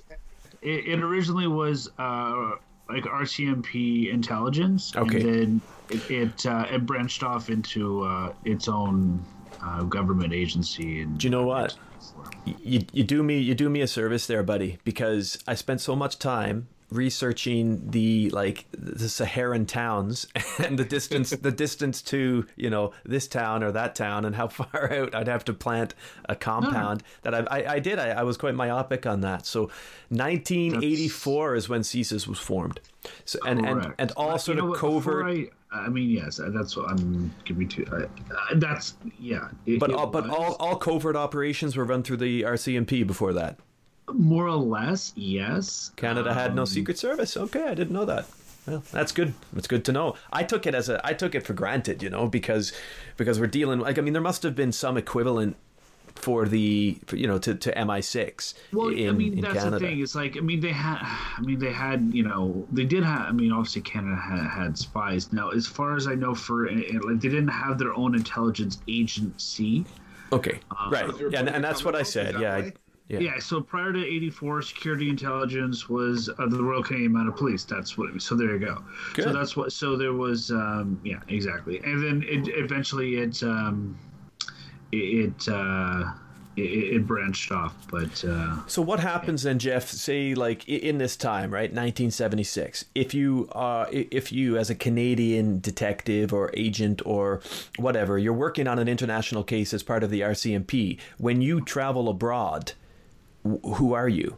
If you need to investigate something internationally on behalf of the RCMP, are you a card-carrying police officer? I think. Well, okay. No, I'm not the authority on this, but I think what would happen is you would have to be you would probably have some kind of diplomatic credentials. It's almost like for example, with the United. I'll give you an example with the United States. Yep. They didn't have an intelligence agency like the CIA until 1941. The only thing they had was the FBI, and they did have spies, but a lot of them were working out of the State Department. Now, and so I think Canada kind of had the same thing where if Canada had spies, they probably were either through the RCMP or military intelligence, or right. Sort of something like Canada's well, I was going to say global affairs or whatever it is now, but they would be under the purview of the government and whatever. But if you're trying to think of a specific agency, I think it would almost kind of. I'll be honest, because I don't know. I'm just going to say that I don't know. Right. But, Well, let's do a fact check on that, because I would like to know. I'd like to Sure. know so I could actually improve that part of this silly treatment, because it's a rather blinding error on my part that there was no Canadian Secret Service. No. I don't want it to sound like I'm not trying to shit on you. No, I know you're not, man. I know you're not. I don't feel that way at all. It's just I would like to know what to say in place of CSIS. What should I just say? RCMP. She's just an RCMP I would say officer. RCMP. I would say RCMP. Okay, cool. RCMP, Cool. That's what we'll do. Because there was like RCMP Security Service, which was the predecessor to CSIS, because it was kind of like there was RCMP, and then there was like the RCMP, like kind of like intelligence division, which would work with other governments and stuff like that. All right.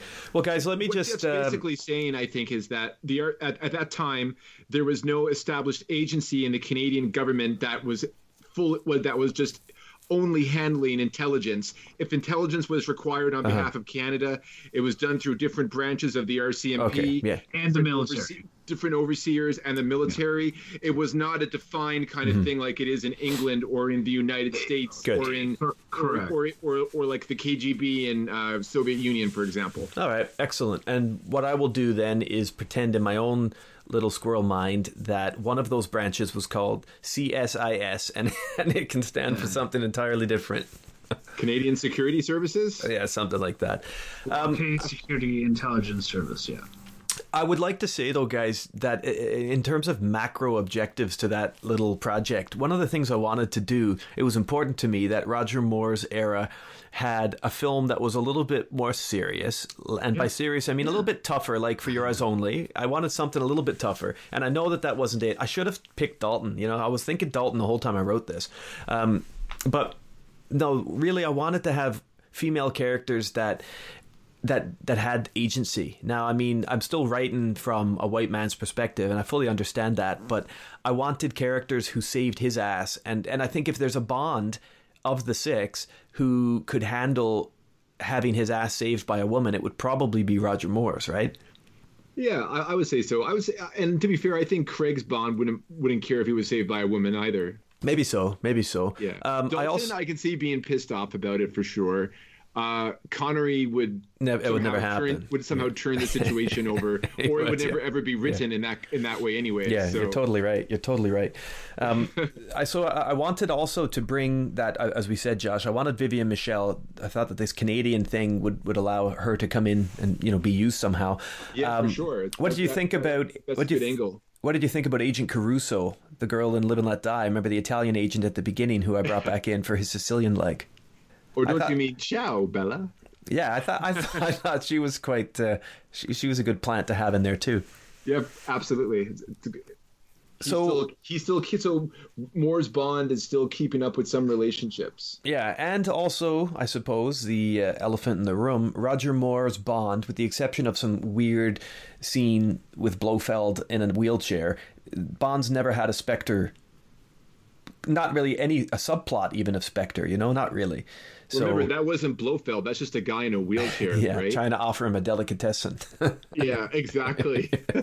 But I just thought, why not try to add something different ingredient into there? Now, in terms of shortcomings, I'm well aware that there might not be as many plot points as necessary to make a full story out of it. But our jobs, I suppose, are to make treatments that screenwriters can go away and do something with. So one thing I'm proud of that, yeah. Yeah, you should be. Absolutely. It was great, man. And God, that was I can feel the writer in you coming back there again from like short stories you submitted to me before, A long time ago in a galaxy far away, my buddy. He's kind of hard. He's kind of like rehatched or something there. I don't know how to exactly to describe it. Some sort of like metamorphosis, I guess you could say.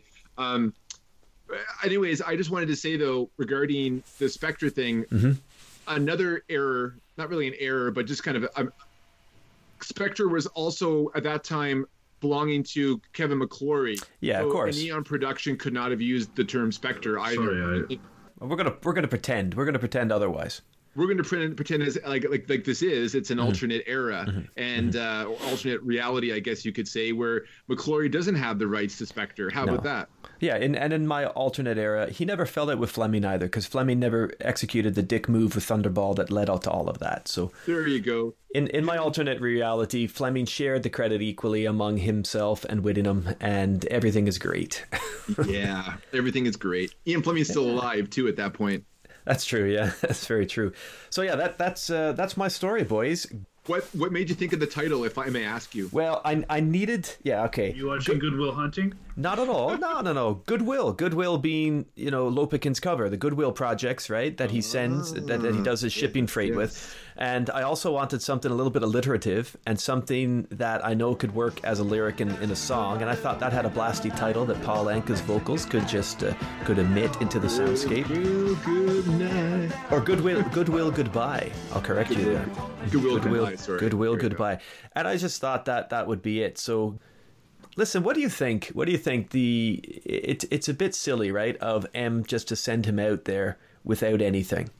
Like, he just goes out and he is really reckless. And I think Roger Moore's Bond does tend to be a little bit like he just stumbles into stuff, right? He does tend to be reckless. More than the others. But I think the point of that is because of that, like, that relationship that M has with him, like an angry parent. Mm-hmm. Yeah. So it works. Yeah. There's going to be people in the government who are like just telling M. So you're basically putting the burden of all British intelligence onto one man's this shoulders. one guy. Yeah. And then you shit on him. It's like, come on. Do we like the idea of Bond having lunch with Q and them actually having like a friendship scene instead of a Roger Moore kind of... I would love to have seen that in a Bond film. So that's a nice little nugget there. That's fan like... I guess it is fan fiction, isn't it? Yeah, it's a bit of a fan fiction, fan wank, whatever you want to call it. It is. And that is fantastic. Yeah. Well, would Roger Moore's Bond be the one to do that, though? That's a good question. I don't know. Yeah. I'm not so sure. That's a tough one. If you took him to lunch, you take him to like a shitty restaurant. Yeah. Anyway, look, guys, thank you for indulging me in that, and I hope there's something in there that listeners found exciting or interesting at the very least. Thank you, Jeff, for pointing out my my inert flaw with CSIS. Yeah, I feel and don't feel terrible, man. This is what it's all about. Like, we correct each other. Casting? Did you think of any casting for the roles? No, I deliberately did not think of any casting. And I have a couple. I thought that's cool. That's cool. To work, but not for everyone, and so I don't have like a full cast. I'm just gonna say no, I didn't do that. No, I'm looking forward to hearing. I'm looking forward to hearing what you guys have come up with. So I am going to recline and sit back, and I'm going to hand the stage over to you, BFG, and you can tell us all about your James Bond story involving Canadian sites.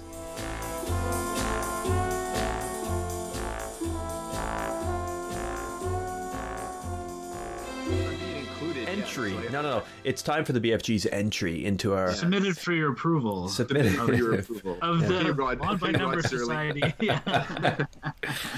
I was thinking like the Bond by Numbers. Although I do have William Shatner I was like, should I use that for the movie? Yeah, it's not a bad title, actually. Yeah, I know. I'll tell you this thing. I too have an RCMP like higher up in my story as well. And his last name is also Mackenzie. How do you like that? Very cool. Very cool. All right, so I don't think it'll be hard to top your presentation there, of course. But, well, we'll see. It's not about topping one another. It's about having fun. Yes, of course. But even still, it's always the act that follows. You have the more pressure. I would say if you were a band, it would be very hard to put on to start a song after you just got off stage. That's all I gotta say, Scott. Well, boys, you do me nice. You do me nice credit there. But I put us at an all-time high. Oh, do you know what? That makes the world for me just seem brighter. That really does. That was actually one of my possible titles for the film. Actually, it was All Time High, but I changed it anyways. So Josh, why don't you remind us? Sorry, buddy, to interrupt you, but why don't you remind us of your Bond, your era, and take it away? Oh yes, yeah. So the Bond that I chose was Sean Connery, and basically the 60s, early 70s. That's the range that I had to choose from. Yep. I chose an alternate reality where after Thunderball, You Only Live Twice was not the following film made. Instead, it was The Brave and the Bold. The Brave and the Bold. Very nice. Yes. I feel like that could have been like a Fleming title, so that's kind of Yeah. what I chose. Yeah. It's based off a unfinished manuscript by Ian Fleming Okay. that originally that wasn't kind of really being looked at. A young screenwriter named Robert Town got a hold of it and decided to pen his own version, and he brought it to Cubby. And Cubby was kind of tired of Harry Saltzman at that point, and he didn't want to do another big bloated Thunderball like project. He wanted to bring Bond back to basics a little bit. Okay. And Connery was tired, but when Connery read Robert Town's treatment of Fleming's novel, Connery was very excited to do the project. Okay. And one of the things about it too is that after Thunderball, the money that was spent on it, MGM was happy to do it because the film involved a lot of on-location shooting. Okay. And Gotcha. Connery was able then to convince Terrence Young to direct as well. Okay. Even though Terrence Young would have been pretty panted out after Thunderball as well. Yeah, absolutely. Wow, this must be a great story to get all of these people on board. I'm excited. Yeah, absolutely. so there you go. The Brave and the Bold, 1967, alternate reality. Here we go. Nice. Okay. So my opening sequence, unfortunately, it does not involve Canada because Canada plays a big part in the main storyline. So I just did an opening sequence. I think that I just enjoyed writing, and I wanted to begin the story with a nice slow burn, and then a big action sequence, and then the titles. Okay. That's basically what I have here. So we open in Chinon in the Loire Valley, France. The ancient Plantagenet stronghold of which the town is named looms above the balcony of the Hotel Diderot, where the camera follows into the hotel room currently occupied by one Sullivan O'Hara of the Irish Republican Army. O'Hara dresses himself for the day. Throwing on his sport jacket, he opens his briefcase and pulls out his 1919 45 handgun and places it in his shoulder holster. Stepping out of the Hotel Diderot, O'Hara walks the streets of France, smoking a cigarette. A black Mercedes drives on a side road in the distance, glimpsing him between the alleyways. He passes by a street cafe where someone is engrossed in their morning newspaper and sipping their black coffee with some unfinished figs on their plate. The paper lowers and is folded. The coffee is finished in one sip, and the cafe attendant rises to his feet and grabs the umbrella at the base of the table. It is James Bond. He shadows O'Hara through the cobbled streets of Chinon. There's a plethora of tourists, and Bond keeps his pace, eye on his course. The trees in autumn colors and the bend of the Loire, golden in the sunlight. Bond looks up at the rampart, jutting from one of the towers. 005 gives him a nod and suddenly disappears from the turret. Bond continues through the courtyard. Another man joins him. It is Defarge from the Deuxième Bureau, dressed in sports coat and scarf. And how are we finding Chinon, Monsieur Bond? Dangerous. That man O'Hara has killed 5 Englishmen and 3 Americans in the past year. The Brotherhood is starting to stir up things in Dublin. So you'll excuse me, Alphonse, if I don't partake in the scenery. I see. But an Englishman's home is his castle, is it not? Perhaps. We didn't get along very well, our people. Times change. Times, yes. People do not. Reaching the top of the turret, Bond twists his umbrella and it flies open. Looks like rain, he says, and lifting up a leather flap with the handle, reveals a telescope lens. He peered through it, watching as O'Hara ascended a far distant rampart of the castle, where at his opposite corner, a hunched older man in a black suit waits with an attaché case. Not a single tourist on sight, this being an off-limits area. Bond watched through the telescope umbrella as the older man approached the opposing figure of O'Hara. In a flash, O'Hara reveals his .45, capped the silencer, and fires 3 shots into the older man. Bond stiffens as 005 runs up the step to the rampart and fires at O'Hara, but O'Hara manages to get off a few blasts, sending 005 over the rampart and into the courtyard below. Tourists scream as O'Hara runs off with the attaché.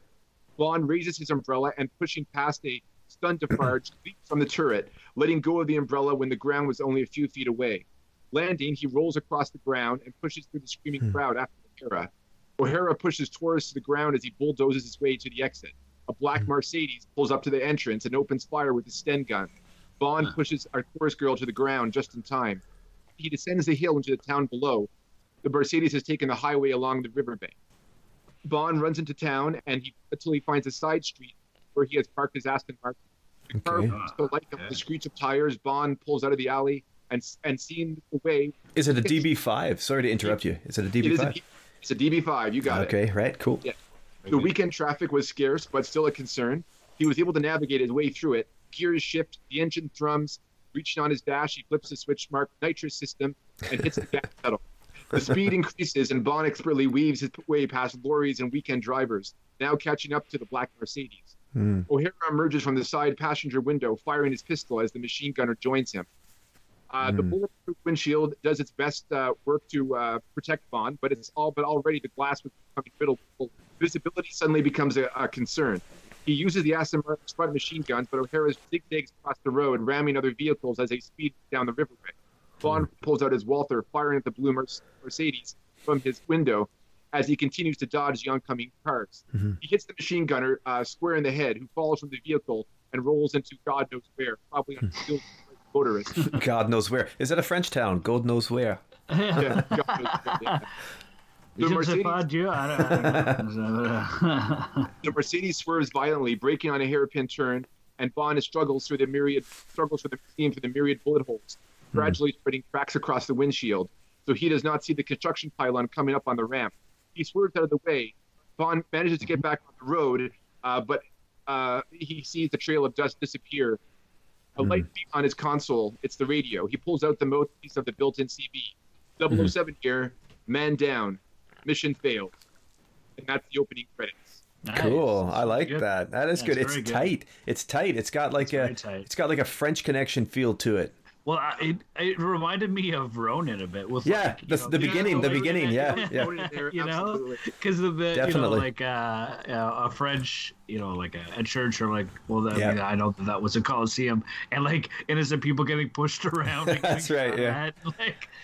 Very cool. Yeah, and the Irish involvement too. Yeah, that was. That was awesome. For sure. Yeah, man. So here's the synopsis of the main storyline, essentially. Okay. So here's the plot synopsis. Right. So. A failed mission in France where the locations of Nazi ordnance falls into the hands of terrorists feeds Bond into London's communist underground, where a member of parliament named Ivan Cromwell is desperate to find the weapons. Cromwell, Bond follows the trail of the man who got away, an IRA assassin and sometimes mercenary for hire, James O'Hara. Sorry, Sullivan O'Hara. Sullivan O'Hara, His name changed halfway through the treatment, sorry. It's Sullivan O'Hara. He traces O'Hara to Montreal, Canada, where supposedly the missing cache of V-2 rockets has been transferred years.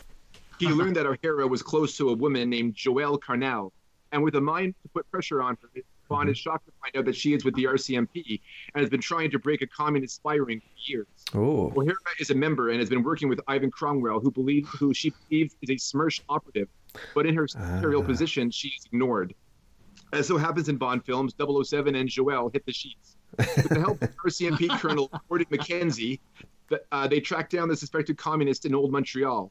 O'Hara gets away with the V-2 rocket stash via train.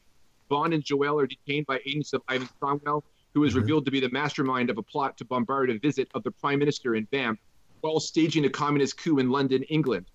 Simultaneously, Bond and Joelle, with Colonel Mackenzie and the last-minute arrival of Q, foil O'Hara's rocket installation atop Chinaman Peak in the mountains near Banff. It leads to a showdown between O'Hara and Bond, culminating with O'Hara falling to his death. Bond returns to England and supervises the arrest of the communist firing, now rudderless, with the PM and his minister still alive. Cromwell flees England and is revealed that he was an agent of Spectre and is garroted into Ernst Stavro Blofeld. Nice one. So, can I ask you a question about Bond and the RCMP lady at the, like, when they hit the sheets, right? And they decide they kind of decide to work together. Is that she got her man? Did she get her man? She got her man. Yeah, RCMP always do. Is that, Josh? Is that like a conscious collaboration on both parts, or is it just kind of like Bond uses her, or what? Like, how do you read that? No, it's a conscious collaboration. Because in this story, I was going to have her like working with Bond to solve the case. You know, she's a secretary and no one takes her seriously in the RCMP. But she has this lead that she's working on through this guy, O'Hara, who's been in the Montreal scene the entire time and has connections and stuff. And she's been working on him. And so is she doing this work kind of like covertly, like to her? Yes. Right. And yes, it's covertly. And that's why her superior kind of comes at her a bit for it. But eventually he kind of sees the light, and that's why he helps her. He gets the RCMP and to help her and Bond, or he trusts her anyways to go on this raid at O'Hara's facility just outside of Banff. And then there's the huge, then there's the climb up the mountain of Chinaman's Peak where the B-2 rocket installation has been installed, and Bond and nice. O'Hara have like their big fight together, right? I like that. Yeah, I do like that part. And Banff, I should say, was a space that I was looking at for my story. I was going to use it too, actually. But I was trying to find the distances between and betwixt these different Albertan sites that I was working on. I was like, I just can't get to Banff. But the Banff Springs Hotel I really wanted to use. I think it's a Fairmont hotel. That's what I was going to use because I was going to have a casino scene. Yeah, nice. I was going to have a casino scene in Banff, like kind of as like I guess a prelude to the final act sort of thing, right? So okay, cool. Right. Now that you know some of the characters, now that you know the story, this is the cast that I came up with, and the crew that came up for this film. Okay. So James Bond, Sean Connery. Okay. Ivan Cromwell, Paul Schofield. Fresh off his Academy Award. That's great. A man for all seasons. Yeah. Exactly. Thomas More. That's great. He's called Ivan Cromwell because Ivan indicates that he's descended from Russians. Yeah. His mother was a Russian immigrant. Clever. And Cromwell being that he was a person who wanted to he basically took over all of England, right? Like in a civil war. Nice. So I thought that was kind of a mix of like historical and so I thought he was related, or did he choose that name? Like when he chose like his English name, he chose Cromwell, or he's actually technically related to Cromwell?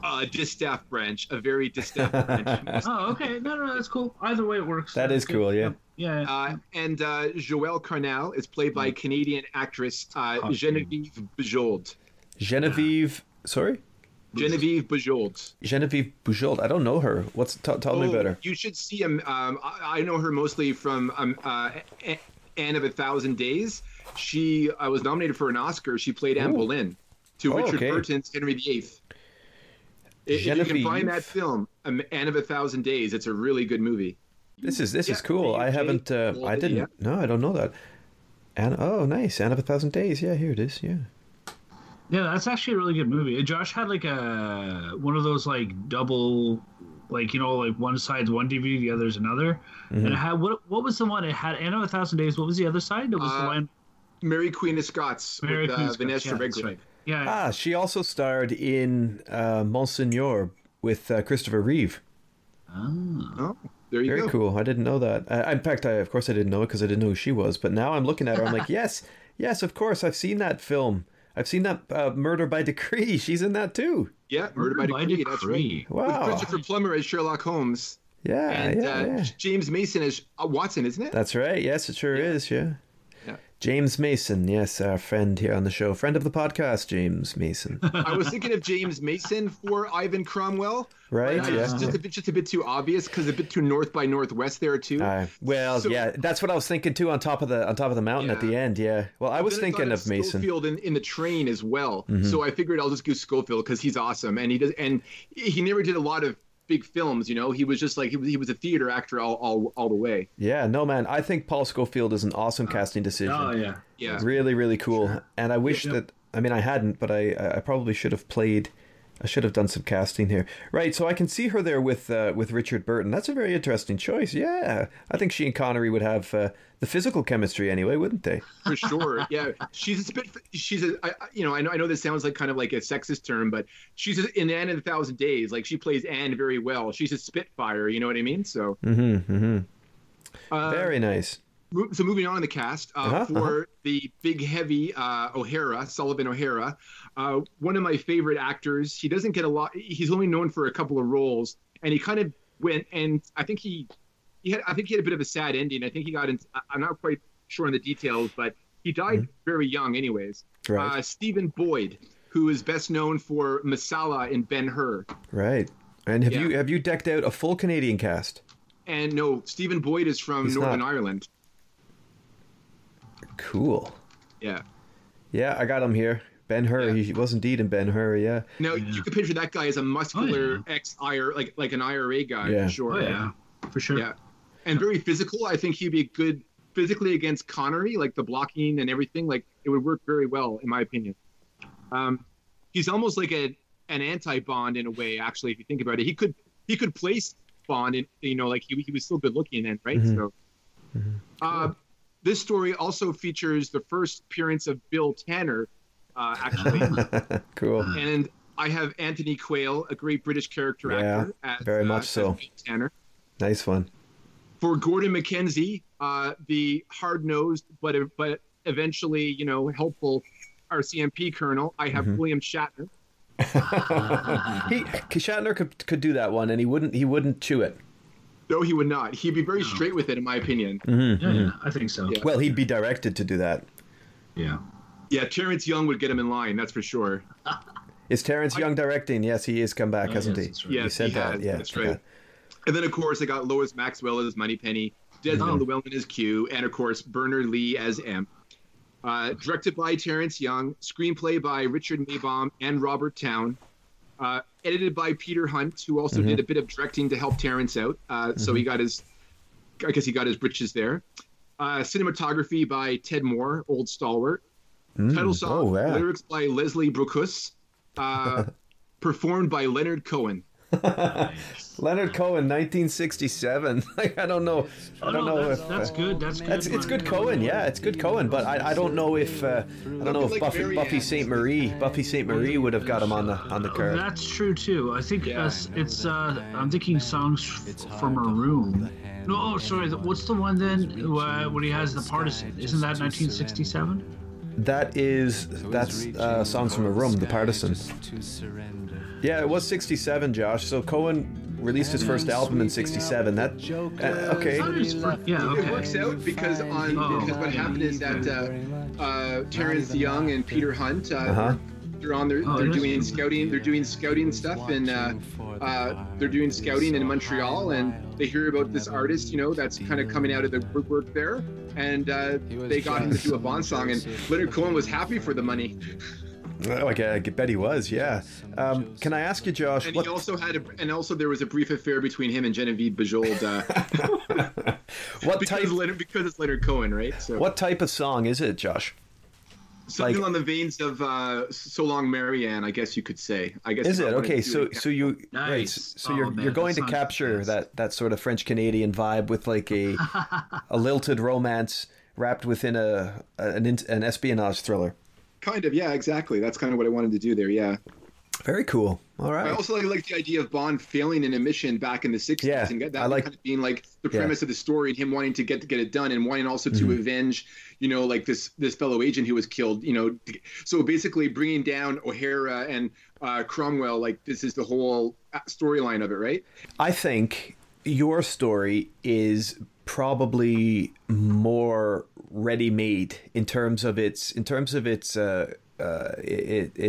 contracted form. I think that it's tight enough to go with it right away, and it would be more a character piece for like Connery's Bond and needing to kind of reclaim himself a little bit or whatever. Like, I think you've got what you need to make the film. I think with mine, because its angles are a little bit wider in terms of traveling the world and the bigger picture, I think I would need a screenwriter to flesh out my treatment into 3 or 4 more scenes to kind of like maybe something else happens in Sicily with mine. I think you've got a small and tight enough story that it would work. It's very tight, yeah. Very it tight. It feels like honestly like what I was thinking the whole time was From Russia with Love. To be honest with you. Well, that's the thing too, is like having O'Hara. He was kind of like O'Hara's kind of like the second coming of Red Grant a little. Exactly, that's what I thought. Yeah, kind of. Yeah. Is he controlled by the moon by any chance, or influenced by it? No, not like in the book. No. No. One last point. These are the gadgets that are used in the film. So we have the Aston Martin DB5 with the usual features, but an emergency nitrous system, and I noted that windshield. Bloodproof. Sorry. Bulletproof windshield. Bloodproof. It's like, well, I guess that would be handy. It would also be handy, yes. But I don't know what that would mean. You don't want to wipe off all that blood, right? So I just want to the blood just. Well, just imagine if windshields were not bloodproof. It's like, man, as soon as you hit a deer or like a mosquito that bit someone, hit your windshield, you got to get a new windshield. That's totally true. So, Umbrella by London Fog with Bill. I love that umbrella, by the way. Yeah, that's cool. That's cool. Q gives him a survival backpack with parachute and mountain climbing kit, a piton gun, Oh, okay. I was gonna say, does it have like a Union Jack on it? Why not? Like, No, that's too obvious because he's going in I covert. know. I'm kidding. Yeah, he's going in cold and covert. Yeah. Yeah. So mountain climbing kit with the piton gun with explosive pitons as well, and unraveling, and it has a belt that unravels from the pack, and it's full of knives for like stealth work. So Cool. picture Sean Connery in his black archer turtleneck thing, whatever the heck he's doing. And he's throwing knives, and him throwing knives in like those poses, like, and bad guys like grabbing their hearts with as they fall over with a villain scream, I'm not gonna lie, I pictured Very it as cool. a yellow belt, so it's like Batman's. That's what I'm doing. Yeah, yeah. Nice. I like though, Josh, how you're situating it after kind of the bloat of Thunderball, and almost like For Your Eyes Only was Bond, the Roger Moore's Bond returning down a little bit to something smaller. Here you've got Connery's Bond returning to, or being presented in, a smaller, tighter character piece type story. I quite like that. I think that it would really work, and I like it a lot, yeah. And I think listening to your treatment is making me think, while certainly I wrote more and I decorated more, I think I've definitely got gaps that can be lassoed, that need to be filled. And I think that's cool. I would go watch your movie, sir. Thank you so much. I would. Much appreciated. I would, like I'm saying, like I think this would probably be the best Connery film. Like, well, not the best, but like in the top 4 Connery films, for sure. in my opinion. Yeah, maybe even sounds better cool. than this might be hubris on my part. Maybe even better than Thunderball. Who knows, right? Who knows, indeed. I don't have any extended long probably underwater shorter than sequences Thunderball. though. Oh, Right? yeah. Oh, I would say so. Probably like hour and maybe an hour and 70 minutes. or something. it sounds pretty tight. So Yeah. And we've both selected Montreal, Josh, as a site of some nefarious happenings. Yeah, and Alberta technically as well. I know, Alberta, and I was thinking offshore oil, Newfoundland. I was going to go back home, for my I was story. thinking But about I'm that too. surprised neither of you. I know. We I was do, like, yeah. I'm not gonna choose. Well, I thought I'm not gonna The choose. history because buff in obviously, me, like- I'll let the newfies choose. Let the newfies go back home. Well, Yeah. I was trying to find an angle No. into writing this story, and then I was thinking because I was thinking of history, and then like I am going to go in Canada eventually, but I need an opening to really grab me as as a writer, so that I could get started. And I like Sure. like beginning with like Chinon, that great castle in France that you see like in The Lion in Winter. It's awesome, that's man. like- That's awesome. Yeah, that's exactly. I thought that was a cool opening to start with, and Yeah. very French connection, Frankenheimer. Very as you much. say. Totally. A little bit of Bullet in there too. Yeah. The last gadget I have is a Rolex watch. It has a 3-layer face. So basically the face of the Rolex splits into 3 different faces. The first face is a cipher. Oh, cool. The second face is a compass. And the third face is a compartment with a tracking device. Nice one. Yeah. Nice. Pretty good. So that's what I have. I wanted to make my gadgets very like, I didn't want to go too Thunderball or even like Yeah. You Only Live Twice. Like I didn't want to go into Little Nelly territory. I wanted to be more like Goldfinger, Russia with Love kind of gadget. It's a moderate like believability of gadgets. You know what I mean? Yeah, it is for sure. And Josh, well, I mean, I souped out in quite ridiculous style that Mercedes G-Class. Like, I did that because I thought Roger Moore's Bond in the desert, wasn't going to be riding a camel on this mission. He was going to be using something the Q would give him, right? But Yeah. and Q being hidden in the Medina would just kind of pull back a curtain, and here's your awesome fucking Mercedes 4x4. Yeah, there you go. But Josh, if I could bring you back to something you were saying about you wanted a casino scene, right? Yeah. What game would be happening there? Did you have anything in mind for that, or was it just the customary token scene? What about War I was gonna say, or Asshole? well, if he plays against O'Hara, like I would say, Craps would be like Craps, yeah, that's cool. Craps, I think would be a different twist, just because O'Hara he has kind of a less of a pristine background, right? So. That's true. And Jeff, what you were saying about the newfies going back home, now that I'm reflecting upon it, I think maybe bringing cribbage into my game. Crib's never been in a James Bond film. Crib is not a romantic or a sexy card game. And yet 15-2, 15-3. That's right. But you know what though, Josh? Like realistically, if you think about the game, playing with your uncle. Oh, I know, right? And stuff, right? Like, but if you think about the game, think about the strategy, think about the different sequences in the hand, right? You've got the deal, then you've got the cribbage, then you've got your points, your pegging, and your laying, right? You're playing. I thought that it would be cool, like the way Kronstein's chess game was kind of big boarded for all the people to watch it. I would have thought, exactly. Like a cordoned off area of this casino, you would have this big televised cribbage match, like a round robin. And then I thought, that's the Newfoundlander in me, isn't it? Because it's very much an English heritage tradition type game that's come down into Newfoundland, and I grew up playing it and I love it. And I just kind of wanted, I think it'd be cool to see a crib game. And Roger Moore's Bond is going to be the one to do it, isn't he? Yeah, he would make the most sense out of any of them. I mean, Roger Moore played backgammon, right? So yeah. Anyway, look, I'm just saying, I think it could happen. Awesome, man. Did you guys think that it felt? So did you think it felt like a Connery Bond story as well? Yes, I did. Yeah. Absolutely, definitely, because the French castle at the start, the Loire Valley. Very much a Connery film. The Umbrella, even I can see Connery pulling that, and I mean, it has strokes of Thunderball's opening too, right? So yes, it does. Yeah. I was thinking of that when I was writing it, but you know what?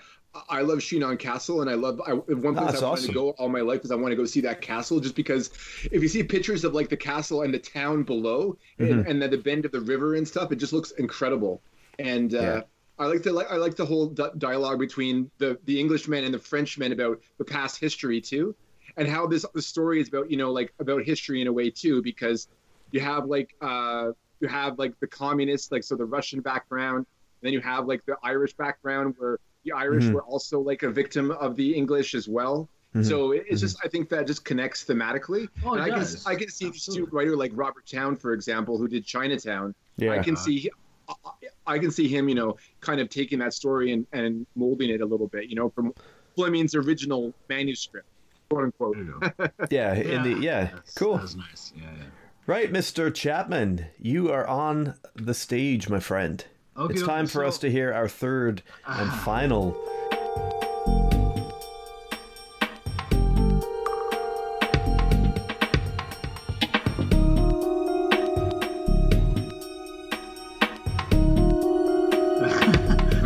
I knew Scott's was going to be, what it was. I knew that he was going to go all out, and and I wanted to see his love for Roger Moore, and I totally got that in that, so that was great. But now I want to see what Brosnan is up to. Yeah, let's see. What is Brosnan up to, my friend?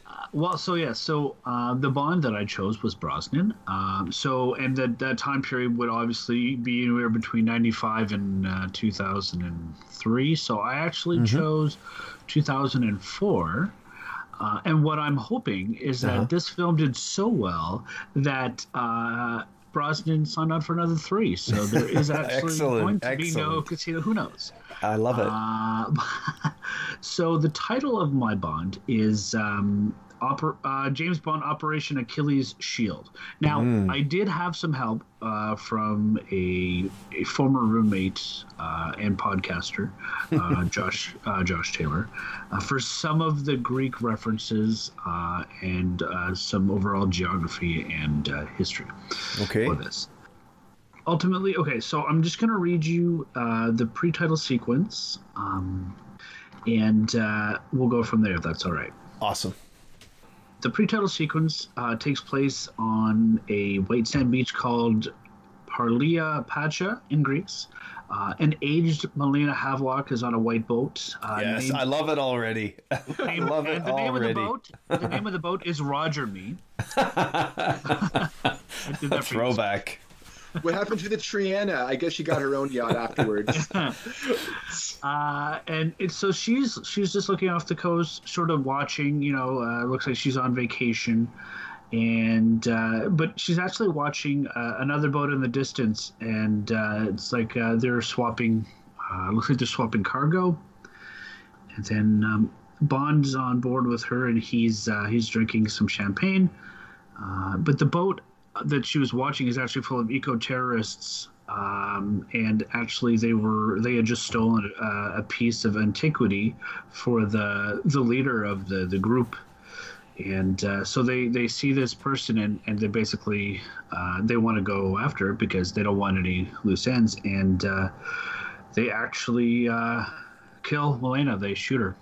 Oh. Yeah, and Bond is beside himself. So I do want to just give a little bit of background. So the villain for my Bond, his name is Erasmus Scoliantes. So he's half British, half Greek. He is in charge. He is in charge of a. So he's Nico Terrace, and he's a very intelligent, philosopher, that kind of stuff. But he's actually a flat earther, and his Okay. Eco-Terror's organization is called FEAR, which stands for Flat Earth Resistance. Armed Resistance. Okay. The Flat Earth Armed Resistance. Yeah, FEAR. That is awesome. That is incredible. Yep. And so the boat that Milena fatally had been watching was one of his, and they had actually just stolen a piece of antiquity because Scoliantes likes to collect flat Earth antiquities, and this was actually a piece of the shield of Achilles, which is being housed in a museum in Kanakkale, Turkey, which is very close to that part of Greece. It's not that far away. Anyways, to get back to what was happening, was that the boat full of the henchmen who had killed Milena was they killed her, and then Bond had reached for his Walther PPK and shot back at them. Of course, in vain, and she ended up dying on the boat, and this is where he wants revenge, and this is where I would cue the title sequence. And one thing I want to mention is that the boat for Scoliantes is called Fear Atune, and that is actually, if there's any listeners that listen to Terry Pratchett, that is a reference to the turtle, of which the Discworld rests upon. All right, because I love the Discworld, and that's actually, I was just thinking, like, that's what made me think of Flat Earth, and I was like, yeah, Discworld. Very cool. How can I get this? So there. Nice one. Okay, so then after the hey, sorry to interrupt you. I was just thinking, Melina's parents died on a boat too, didn't they? That's correct. Very, very interesting. Very thematic, yeah. And so the next scene would be in London, in MI6, in M's office, and it's M and a gentleman named Steve Bilson, who is a Canadian attaché for the High Commission, for the British High Commission. He's in the Canadian. They don't have embassies; they have high commissions. But he's working with the British. He's CSIS. Okay, and he's allowed to be because CSIS exists in this time. At this point, yes, that's correct. Exactly. Exactly. Yeah. And so they're talking, and then Bond walks in through the office, and he actually throws a Greek fisherman's hat on the hat. Nice one, yeah, nice touch. And winks at Moneypenny, goes right in. Obviously, Bond wants revenge, and so he had noticed. So I mean, he wasn't there to watch any of that when that happened, but he wants revenge, and he wanted to know what was going on, and so he had told M what was going on, and so M had brought in this Canadian. In truth, there is actually a Flat Earth Society in Canada, and there was quite a large grouping of people back in the 70s, and so Canada does know a little bit about it, and from the intelligence they had gathered, Canada has been following this guy. Dan Brown read about the Flat Earth. I'm just thinking, Jeff, did Dan Brown? I don't know. Dan Brown read about the Flat Earthers? Like, to me, they go along with the Priory of Sion or something like that. Honestly, yeah, you'd think so, right? Yeah. Yeah.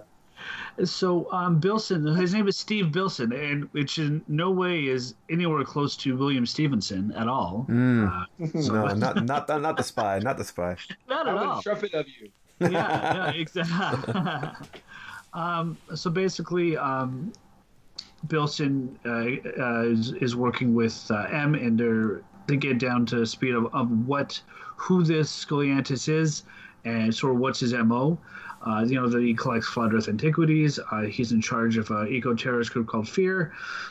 They also had mentioned that because he does collect antiquities, they had mentioned that there's actually a showing of a famous piece of flat Earth antiquity, a book called the Hunan Zhu, which is actually a book about flat Earth, Chinese.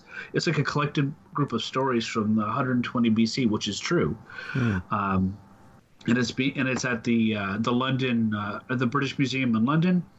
So they figured that he's probably going to be there. So M asked him to go and check it out.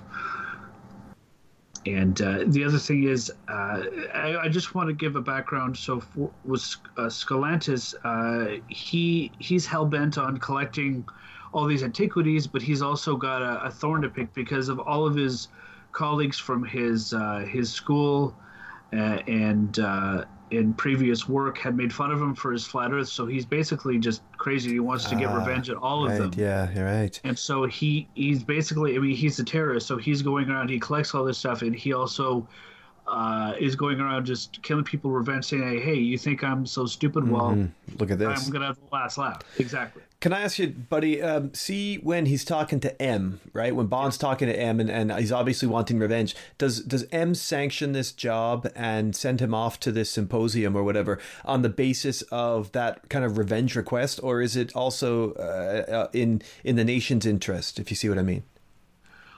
I think it's 60-40. Okay. I think he realizes that he sanctions it because it like if it didn't have as much of the nation's like security interest, then he probably wouldn't have let him do it. But you mean right? She, yes. She. Yes. So there's a showing at the British Museum for this piece of antiquity, and Bond will go there, and he's going to reconnoiter and see if he can see if because he figures he's going to be there. The other thing is that the main aspect of this is that when he was talking to Bilson is that there's actually a summit in Whistler, BC, for a environmental summit. And the other thing is when they were looking into Scolantis, one of his ex-colleagues is known that he kind of had a thing for, but she totally threw him to the wind, was a Selena Greenbaum, the president of the United Nations Environmental Assembly. And there's going to be a summit in Whistler in 4 days' time. So basically, they figured that he may also go there. So then that's why they're working together with Canada, because they've been looking into this as well. So Bond ends up going to the museum, and when he gets there, he's there undercover. But Scolantis goes there, and he's with what he does is he actually organizes his followers, his Fear agents, as a protest, and they're protesting China because China is hosting the showing, and they're protesting China and their pollution, and so he uses his protesters to start a riot and causes a melee, so then his henchmen can steal the book. Right. Yeah. And Bond is there as a dignitary, and when he tries to grab it, the henchmen escape. Bond actually gets injured, and they escape. And he actually crashes. Bond actually crashed his car. What happened is he was trying to get to his car. He gets beat up by the protesters. Oh dear. Tries to get into a cab, crashes the cab, but they get away anyway. So the henchmen get away, and Bond is injured, and he ends up having to go back to MI6 the next day, and he gets reamed out by M for assaulting a cabbie and causing all this bodily harm and damage and chaos. Exactly. So basically, when he gets back to MI6, he's then told about what he's going to be doing, and he's going to be going to Canada, and he's told basically what's going to happen again. So And then once he's been told the lay of the land and what's going to be happening at the summit, he is then told to go downstairs and speak to Q. Q then shows him what he has available for him, what he's going to be using in Whistler. And obviously, because it's Whistler, there will be skiing involved. Nice one. Q gives him a very nice ski jacket. This is kind of a George Costanza joke, if you will. It's Gore-Tex. It's bulletproof, up to 50 caliber. He also gives him an Omega watch with an improved laser and saw. Oh, Omega. With a removable blade. And he also gives him ski poles that end up being rockets. Rockets for himself, or like rocket launchers? Like in Josh's Nitro sort of idea, or projectile shots? They're like projectile shots. Cool. Exactly. Very cool. Okay. As well as goggles that are also infrared, but also are sort of like camera. Mm-hmm. So I'm not explaining that properly, but no, I got you perfectly. Built-in camera in the goggles. Built-in camera and goggles. That's what I'm thinking. Yeah, exactly. Also, the big one here is the BMW M5, which is sort of like the concept, the 2004 concept. Right. Okay. Of course, it's bulletproof. It's got rocket thrusters, and it does actually have wings that fold up from the roof and from the trunk, which I believe is the boot. Correct? Yeah. Because the bonnet is the hood. Okay. That's right. Yeah. So, bonnet's a hood, boot's a trunk. He's also given a Walther PPQ, which is a full auto. Okay. We haven't seen the PPQ, have we? I don't. Well, to be honest, it does look like the one I think he has in Tomorrow Never Dies. Oh, I thought that was a PP9. Oh, yeah, that was the PPQ. Oh, you're right. I think Yes, but the PPQ looks kind of like it, though. Yes, it does. Yeah, you're right. I'll check it out later. But yeah, cool. So Bond goes back to M's office. Bilson mentions that he will liaise with an RCMP officer there when he gets there. He's going to land in Montreal at the Mirabel Airport in a private Mi-6 G6. When he's there, he's just waiting to refuel. When he gets there, he's greeted in a limo by 004, who just hands him a local delicacy, a poutine, and says, "Just try this." Just because, huh? Just because. Yeah, why not? Look, if you're in Montreal and you don't, I know that it might not necessarily be on Bond's. And then basically they refuel. He flies to the Ottawa airport. He's greeted by 2 black SUVs with RCMP Secret Service. Inside that is his RCMP liaison that has been prepped by CSIS and MI6. Her name is Kelowna Drake. Kelowna, as in with a K, with a K. With a K. Okay, yeah. Cool. Yeah. That's a good name. There you go. That's cool. I did that for you. And then they drive from the Ottawa airport to the British High Commission on Elgin Street. From there, they speak to the military attaché, who's a Lieutenant Colonel Alistair MacDonald. Oh, you went McDonald, okay. We went Mackenzie. That's all right. But he's British. He's not Canadian because they're in the High Commission. Right, of course, yes. And basically, they go over the who's who and what's going to happen. Bond's what his cover is going to be, and who Drake's going to be to him. And basically, they go over who Fear is, and then they talk about what they figure is going to happen. They have a good idea because they've been following Fear and Scoliantis. The colonel wants to go for a drink, so they go over to the Chateau Laurier, which is just a quick jaunt, which is also where Bond will be staying. Bond hits it off with Drake. Of course, nothing happens because she doesn't let it happen. Good. No, not yet. Good. Not yet. And then they mentioned that.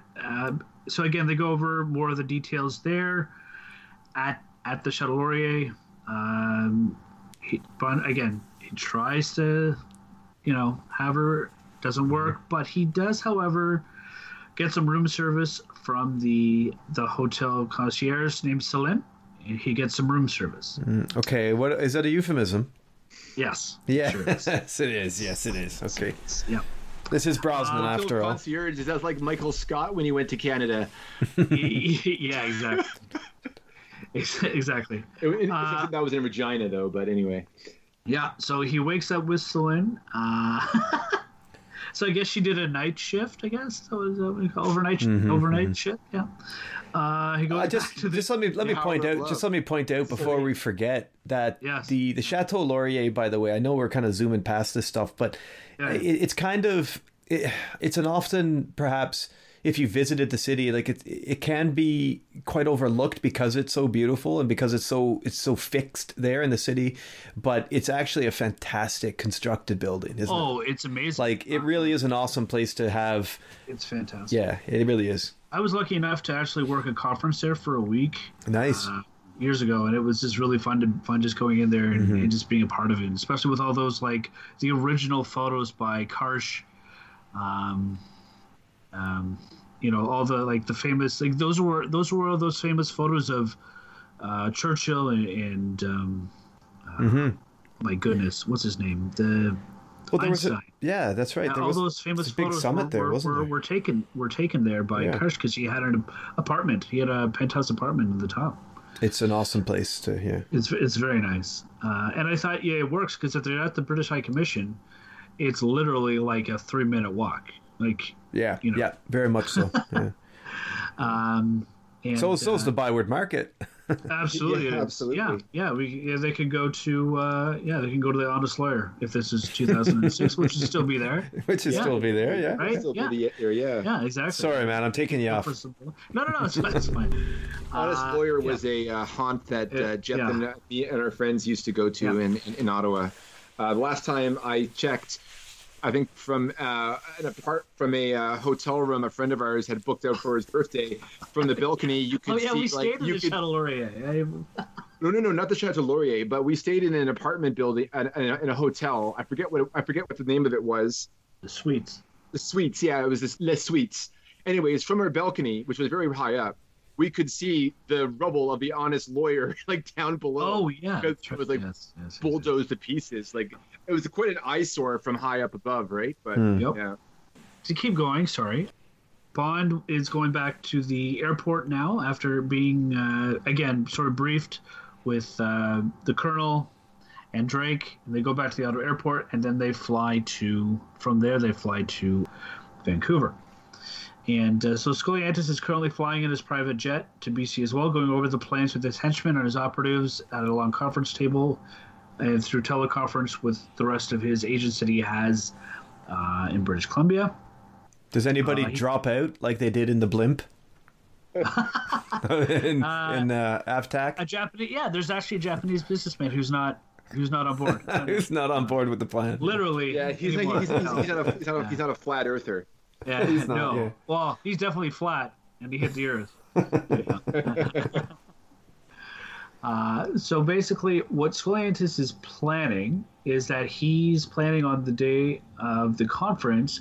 And on top of this is why it all kind of comes together, is that the last piece of the shield of Achilles is actually being shown at the conference, ironically enough. How about that plot? Very cool.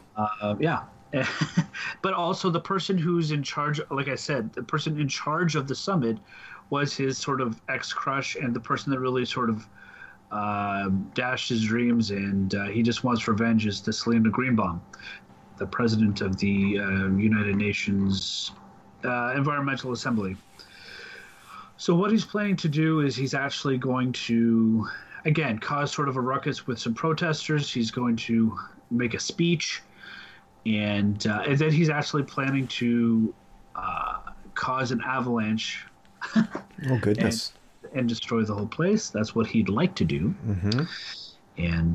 And so that's his plan. So cut to Bond and Drake, actually. And so at this point, they've gone to Vancouver, but right now they're just actually being dropped by a helicopter in the village of Whistler. And their car will be... dropped off with all the gadgets to their hotel when they're staying in the Fairmont Whistler as well. Okay, nice. I've always wanted to stay there, so I'm like, why not? Absolutely. And so then when he gets in, he gets there, and the car's waiting. Drake says, "Hey, you know what? Since you're a guest of my country, I'm going to drive you around." Also, she just wants to drive the damn car. Mm-hmm. And can you blame her? No, you definitely can't blame her. No, that's the M5, right? Yes. Yeah, exactly. you gotta want to have a go at that. The BMW promotion continues. Yeah, exactly. So they get to the hotel and they have adjoined rooms, and then of course Bond mistakenly opens the door and finds Drake looking at Intel on her laptop in a Teddy. Ooh, okay. Yeah, and Bond very tries. comfortable for looking at Intel. Yeah, very Right? comfortable. Yeah. And then of course she plays hard to get, and then Yada he yada eventually yada yada yada. Yeah. One thing I did forget to mention is one little thing is that when she gets in the M5, she gives him a little gift of a little beaver and puts it on the the mirror. That's a calling card for later in the evening, right? Here's my beaver. Yeah. You're gonna put this on the dash. Oh my! Yeah. And so this is where That's good. Pierce Brosnan kind of has a Roger Moore. Yeah, I was gonna say, yeah, your Pierce Brosnan Bond tends to be quite horny. He seems to be a bit of a sex pest, man. Like we've got, and keep going. This is great. Okay, so okay. So they're looking over the intelligence, and then and one thing leads to another, and so he ends up getting with Drake. Mm-hmm. And in the morning, there's a knock at the door, and it's room service, and it's actually one of Scoliotis's operatives. Her name is Lyra Strange. She's an ex-Olympian Taekwondo gold medalist. She's a New Zealander, and she's also crazy. Of course. And, of course. Bond recognizes her from the British Museum, as she was one of the agents that was going after him. And the thing is he's in a bathrobe, and so she literally kicks him in the nuts. Ooh. And she runs away. And he tries to grab his gun. I mean, like, he actually has his gun in his bathrobe. Of course he does. I'm just picturing this woman running into into the room and kicking Bond in the crotch. No, she was in the hallway. He didn't let her in. She's like a vampire. She wasn't allowed in, so she didn't come in. He opened the door. He couldn't invite her in. Yeah, exactly. You brought me back to that bellboy in the Man with the Golden Gun. Oh yeah. Exactly. Yep. Exactly. Okay. Okay, and then they basically they get a call. So Bond collects himself, gets a call on his cell. It's N. Bilson on a conference call, telling him that Scoliantis is in the village, and that he's already confronted Greenbaum, who he actually basically kidnapped, but clandestinely, and he was basically telling her what's going to happen. All they know is that they had seen him take her. They're like, okay, so we got to do something, obviously. Mm-hmm. So then this is the day of the conference. M and Bilson call Bond and Drake. They mentioned that Scoliantis is in the village. He's confronted Greenbaum, and then they have to get going because the conference is starting soon and they need to be in place. Mm-hmm. Scoliantis's plan is already on the move, where he has already got his operatives to start to amass at the conference, where again they'll do a similar thing where they're going to have protesters. His agents are going to show up as protesters, as long as the other people that are there to watch. And by the way, he has a hovercraft that is good for snow. Very cool. And his protesters, agents, are going to split the crowd like Moses in the Red Sea. He's going to walk through. He's going to say a speech. He's going to grab Selena and the shield of Achilles. Agents, yeah. Oh, the shield. Oh, right. Of course, he's going to actually take the artifact too. Yeah. He's going to take the artifact. Yeah, of course he is. And he's basically... Yeah, exactly. One other thing I wanted to mention is that one of his operatives has like a bomb vest, and so he's gonna basically blow himself up and cause the avalanche or part of it. So Scoliantis is basically telling the whole world his plan here, and he's about to detonate it, and Bond and Drake jump into action. Drake gets shot by the operative Billy Haas, who has the blast vest. Bond chases after Scoliantis, and melee ensues because of the protesters and the rioters, and there's like they're shooting up all the people inside the conference. Scoliantis gets in the hovercraft. Bond chases after him, gets into his car, and they're chasing down the road.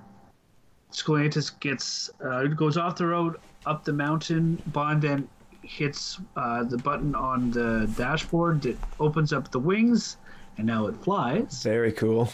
Yeah, here we go. Yeah.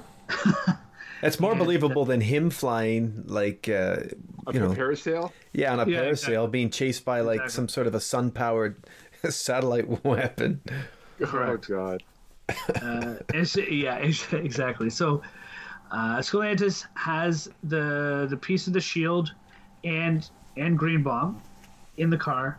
Bond is trying to figure out, like, okay, I have to stop this before he blows up everything. So he actually crashes the BMW into the hovercraft, and so and it's sort of like a car crash on the side of a mountain, but it's flat enough that they don't all roll off.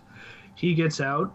Scoliantis gets out, has Green Bomb, actually kills her, throws her off the mountain. And he's holding the piece. Sorry, go ahead. No, I just said, ooh. I think he just kills her and throws her. He kills her and throws her, yeah. Yes, he does. And so and then he still has the piece of the shield of Achilles. And Bond realizes, okay, what do I do here? At this point, he does have his coat on, because he was afraid he was going to get shot because he has a bulletproof jacket, right? He goes into the jacket, grabs.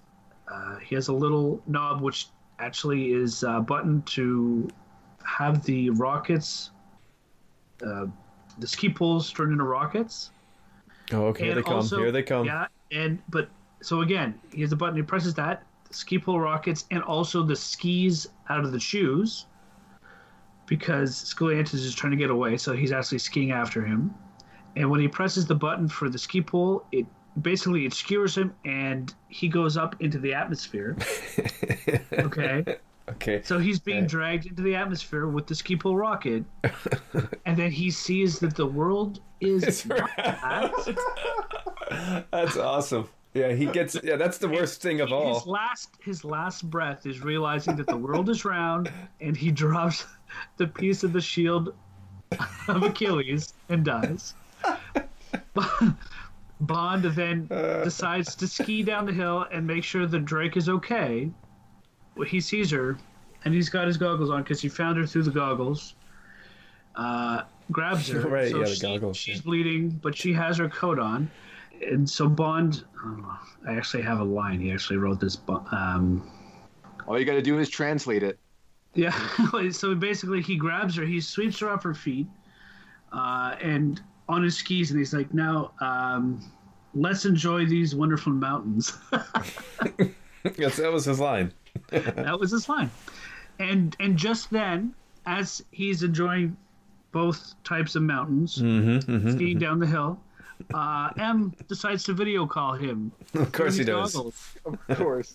And then all you hear is 007. Oh, that's great. I like that. I think what you and I had to do, I think we have to switch our bonds, though.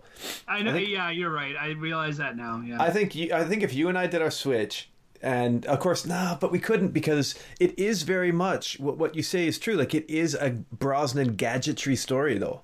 It is. Like, yes. you need that. Like, also late Brosnan as well. Yeah, that's why I'm like. So I feel like Brett Ratner would have directed this. So it's a bit ridiculous. No, I thought it was awesome. I like the I like the sort of little pieces there you put in with the Greek history. I certainly hadn't thought of doing that, and bringing Melina into it. I was But killing her off though. Yeah, that's a bit harsh. Yeah. Well, the thing is I was trying to think, like, I didn't necessarily want to use Spectre, and I was trying to think of something, and I was like, what the hell could I do? Like, Flat Earth, like, that's, and I was Flat Earthers, that's really clever. I just like thought that. it was random, like, it's kind of funny, but I'm like, what the hell kind of acronym? And I'm like, fear, and I'm like, awesome. I don't know. Okay. And I did kind of I wrote this thing where he was going to use his laser on his watch to cut up one of the henchmen, and she was gonna fight him, and she was gonna say, watch this, and she was gonna kick him, and he's like, time is not on your side, and he was gonna cut her in half with his laser. That's cool. Yeah. But I do think it's quite clever, having the protesters also like agents, because people would allow protesters near sites if they were going to protest cleanly, right? And then of course once they're situated in, they can become the threat that they are. That's quite cool. Yeah. Absolutely. And so who I had thought to do the song was the Killers, and it would be called cool. Shield of Achilles. Shield of Achilles. Yeah. Shield of Achilles by the Killers. Yeah, I like that. Mm-hmm. And what kind of song would it be? Would it be a slow, or would it be a hard and heavy? Well, the thing is, it would be kind of, and this is no Adam Sandler pun, but at a medium bass. At a medium pace. Right, okay, yeah. But, so it's not like a Mr. Brightside, but it's also not like a slow killer song. But I think they could probably pull it off, especially in 2004. I think they could, they're pretty high up. It was either between them or the Strokes, and I was like, I kind of feel like maybe this could be the Killers. To be honest, the one I was going to choose right up until the end, other than that, was going to be the Cure, because the Cure, we're still putting out albums, so I could still use the Cure. Yeah, that's true. It's really it's neat to think of the Killers doing a Bond song, because they could do one. They could Brendan Flowers could do it, because even if it wasn't the Killers, Brendan Flowers could do it, and because he's so multifaceted, and he can go all over the place. So that's why I thought, you know what, this could work. Yeah. Definitely post Casino Royale too. Like those kind of artists would be more accepted after Cornell, right? Yeah. For Bond songs, like every decade, like the standard for what a Bond song can be is changed, right? Because of different trends and what's expected, right? Mm-hmm. Exactly. Now, I wanted a villain who, like a typical kind of Bond villain, and this guy was different, where he was, he's an eco-terrorist, but he also kind of had like his machinations of why he wanted revenge, because people made fun of him because of Flat Earth, but then he, I like that side of things, because a lot of Bond villains do have that. You just made fun of me. Like there's a real frailty to their ego, and I buy that. It was like that video of Obama roasting Trump and the look on Trump's face, and people saying, that's the birth of a supervillain right there. You know what I mean? Yeah, exactly. And I thought it was, I thought it was kind of fun just sort of researching like Flat Earth stuff and finding like legit antiquities that at least this could sort of make him a little more respectable, in the sense of like, well, okay, he's crazy and he has a terrorist organization about Flat Earth, but he also understands history, and he's like, and he collects this stuff, and so I just thought that was kind of fun too. But and it does open up that world of antiquity that's so nice to see on film too, Yeah, but this was just kind of, this was just a fun. I didn't really write, I guess, like a serious Bond film, but it was fun to do. It was fun. It was good to listen to. Hey, I like what we've done here today. I've enjoyed this quite a bit. I think we've all got features in our stories that would work and could be expanded upon. And of course it's silly, but it's been fun, and it's been I think it's been good therapeutically, if you look at the world around us right now, just to kind of do something creative.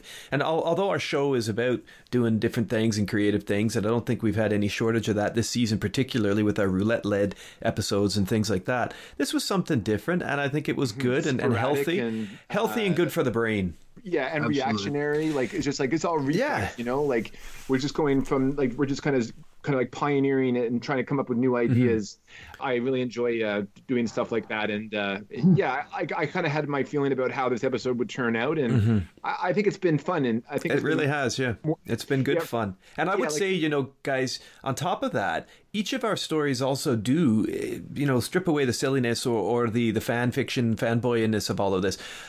Our episodes, or sorry, our stories do communicate the truth that there's a lot of stuff in Canada that's worth filming, and there's a lot of potential geographically, culturally, that's worth tapping into. And let's get something happening in Canada. You know, I mean, I know Barbara Broccoli listens to us. I mean, she's communicated with us on multiple occasions now. Of course she has. And I would just like to say, Barb. I mean, I believe she lets us call her that. Barb, please come to Canada. Come on, let's get this sorted. I mean, get it sorted. Let's be honest. If it wasn't for a certain Canadian, William Stevenson, we wouldn't. That's a very good point, Mr. We Chapman. all know, like, there might not be a Bond. That's a good point, sir. And that's not just us saying that. I mean, that's Ian Fleming. Yeah, exactly.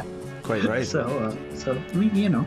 Yeah, nailed it. Let us know what you think of our 3 stories. Josh, once again.